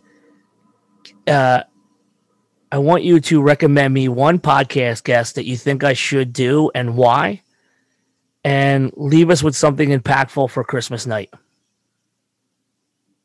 Okay. The one podcast guest you should get is Jim Winters. Oh my God. I think Conviction and Turmoil and The Promise are all amazing bands. I've never heard him on a podcast, and he's a very interesting person, as you know.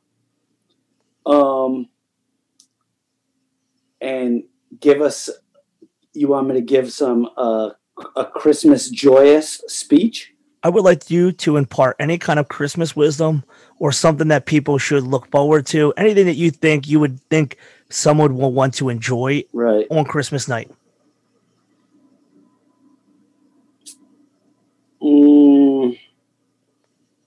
If that's too hard, tell me your favorite Christmas. Tell me your favorite Christmas memory. My favorite Christmas memory.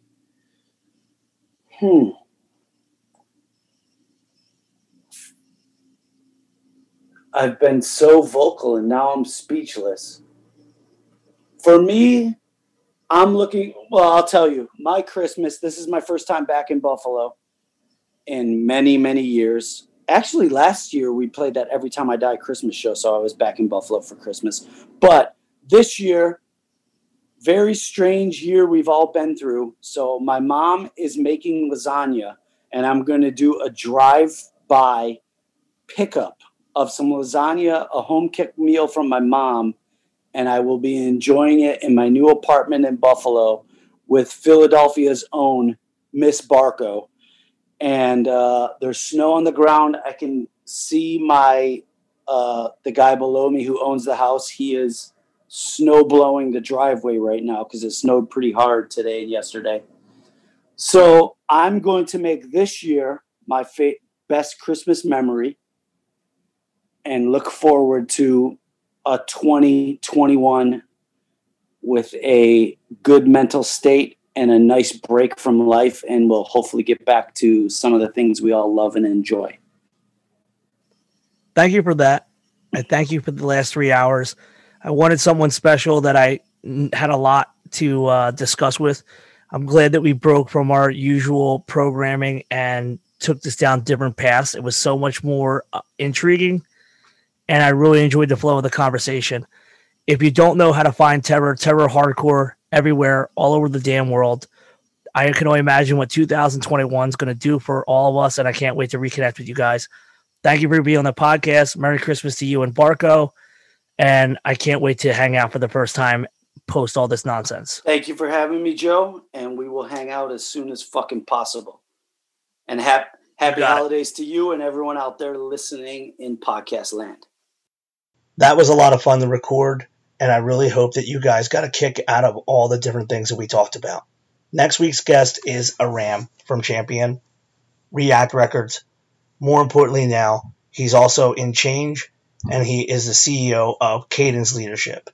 It's kind of crazy to think that we have people that we grew up in hardcore with that are now CEOs, but that's one of the major reasons why I got to have him on the podcast. There's so many things that he taught us in this one, and I'm really excited for you to check it out. It'll be airing again Friday, January 1st, the first of our podcast in 2021. Also, 2021 begins us trying out Patreon. If it works, it works. If it don't, it don't. I do all the recording. I do all the editing. I do all the promo. So I'll keep doing it the same way, and it won't matter whether Patreon becomes something that people want to do or not. Though I do appreciate people reaching out and asking if I have one or if I'm going to start one. I guess it comes with the territory of having a podcast. So we're going to play the game. We're going to make it happen. The best thing I tell everybody to do is support the podcast by sharing the posts when we post them. That allows other people to check it out. For some reason, when I post on Instagram, I could post a picture of the stupid sky from my job site. I'll get 1,000 people looking at it. If I post about the podcast, the algorithm dips on both our pages immediately. So the support from social media by people just sharing is huge because more people listen. Obviously, if you listen and enjoy, you can go to iTunes and rate us and put comments, follow, share, tell people about us is the biggest way to help the podcast. And obviously, as I've told you all every single episode, I reply to comments, I reply to messages. One of the most rewarding experiences about doing this podcast has been hearing how people fill their day at work listening to the podcast. Something that has drawn me to listen to podcasts on my own job. So I love that I'm giving that experience to other people. Shout out to Luke, who's overseas, serving our country. This stuff is big for people like Luke because he has hours to kill and he needs to get his mind off of what's going on out there. So big shout out. Hope to see you when you're back out here. Again, check us out. Tell people about us. But more importantly, over the next week or so, make sure you're aware of the people around you, how they feel, especially if they matter. Tell the people that you may not always talk to that you care about them. It's the small things, that text, maybe just a real quick DM. It's hard to feel alone. And this time of year, a lot of people are going through some bad times. So any kind of love and just general goodness you can spread to the world makes everyone a better place. Thank you. Have a good holiday. And you'll hear from me in 2021.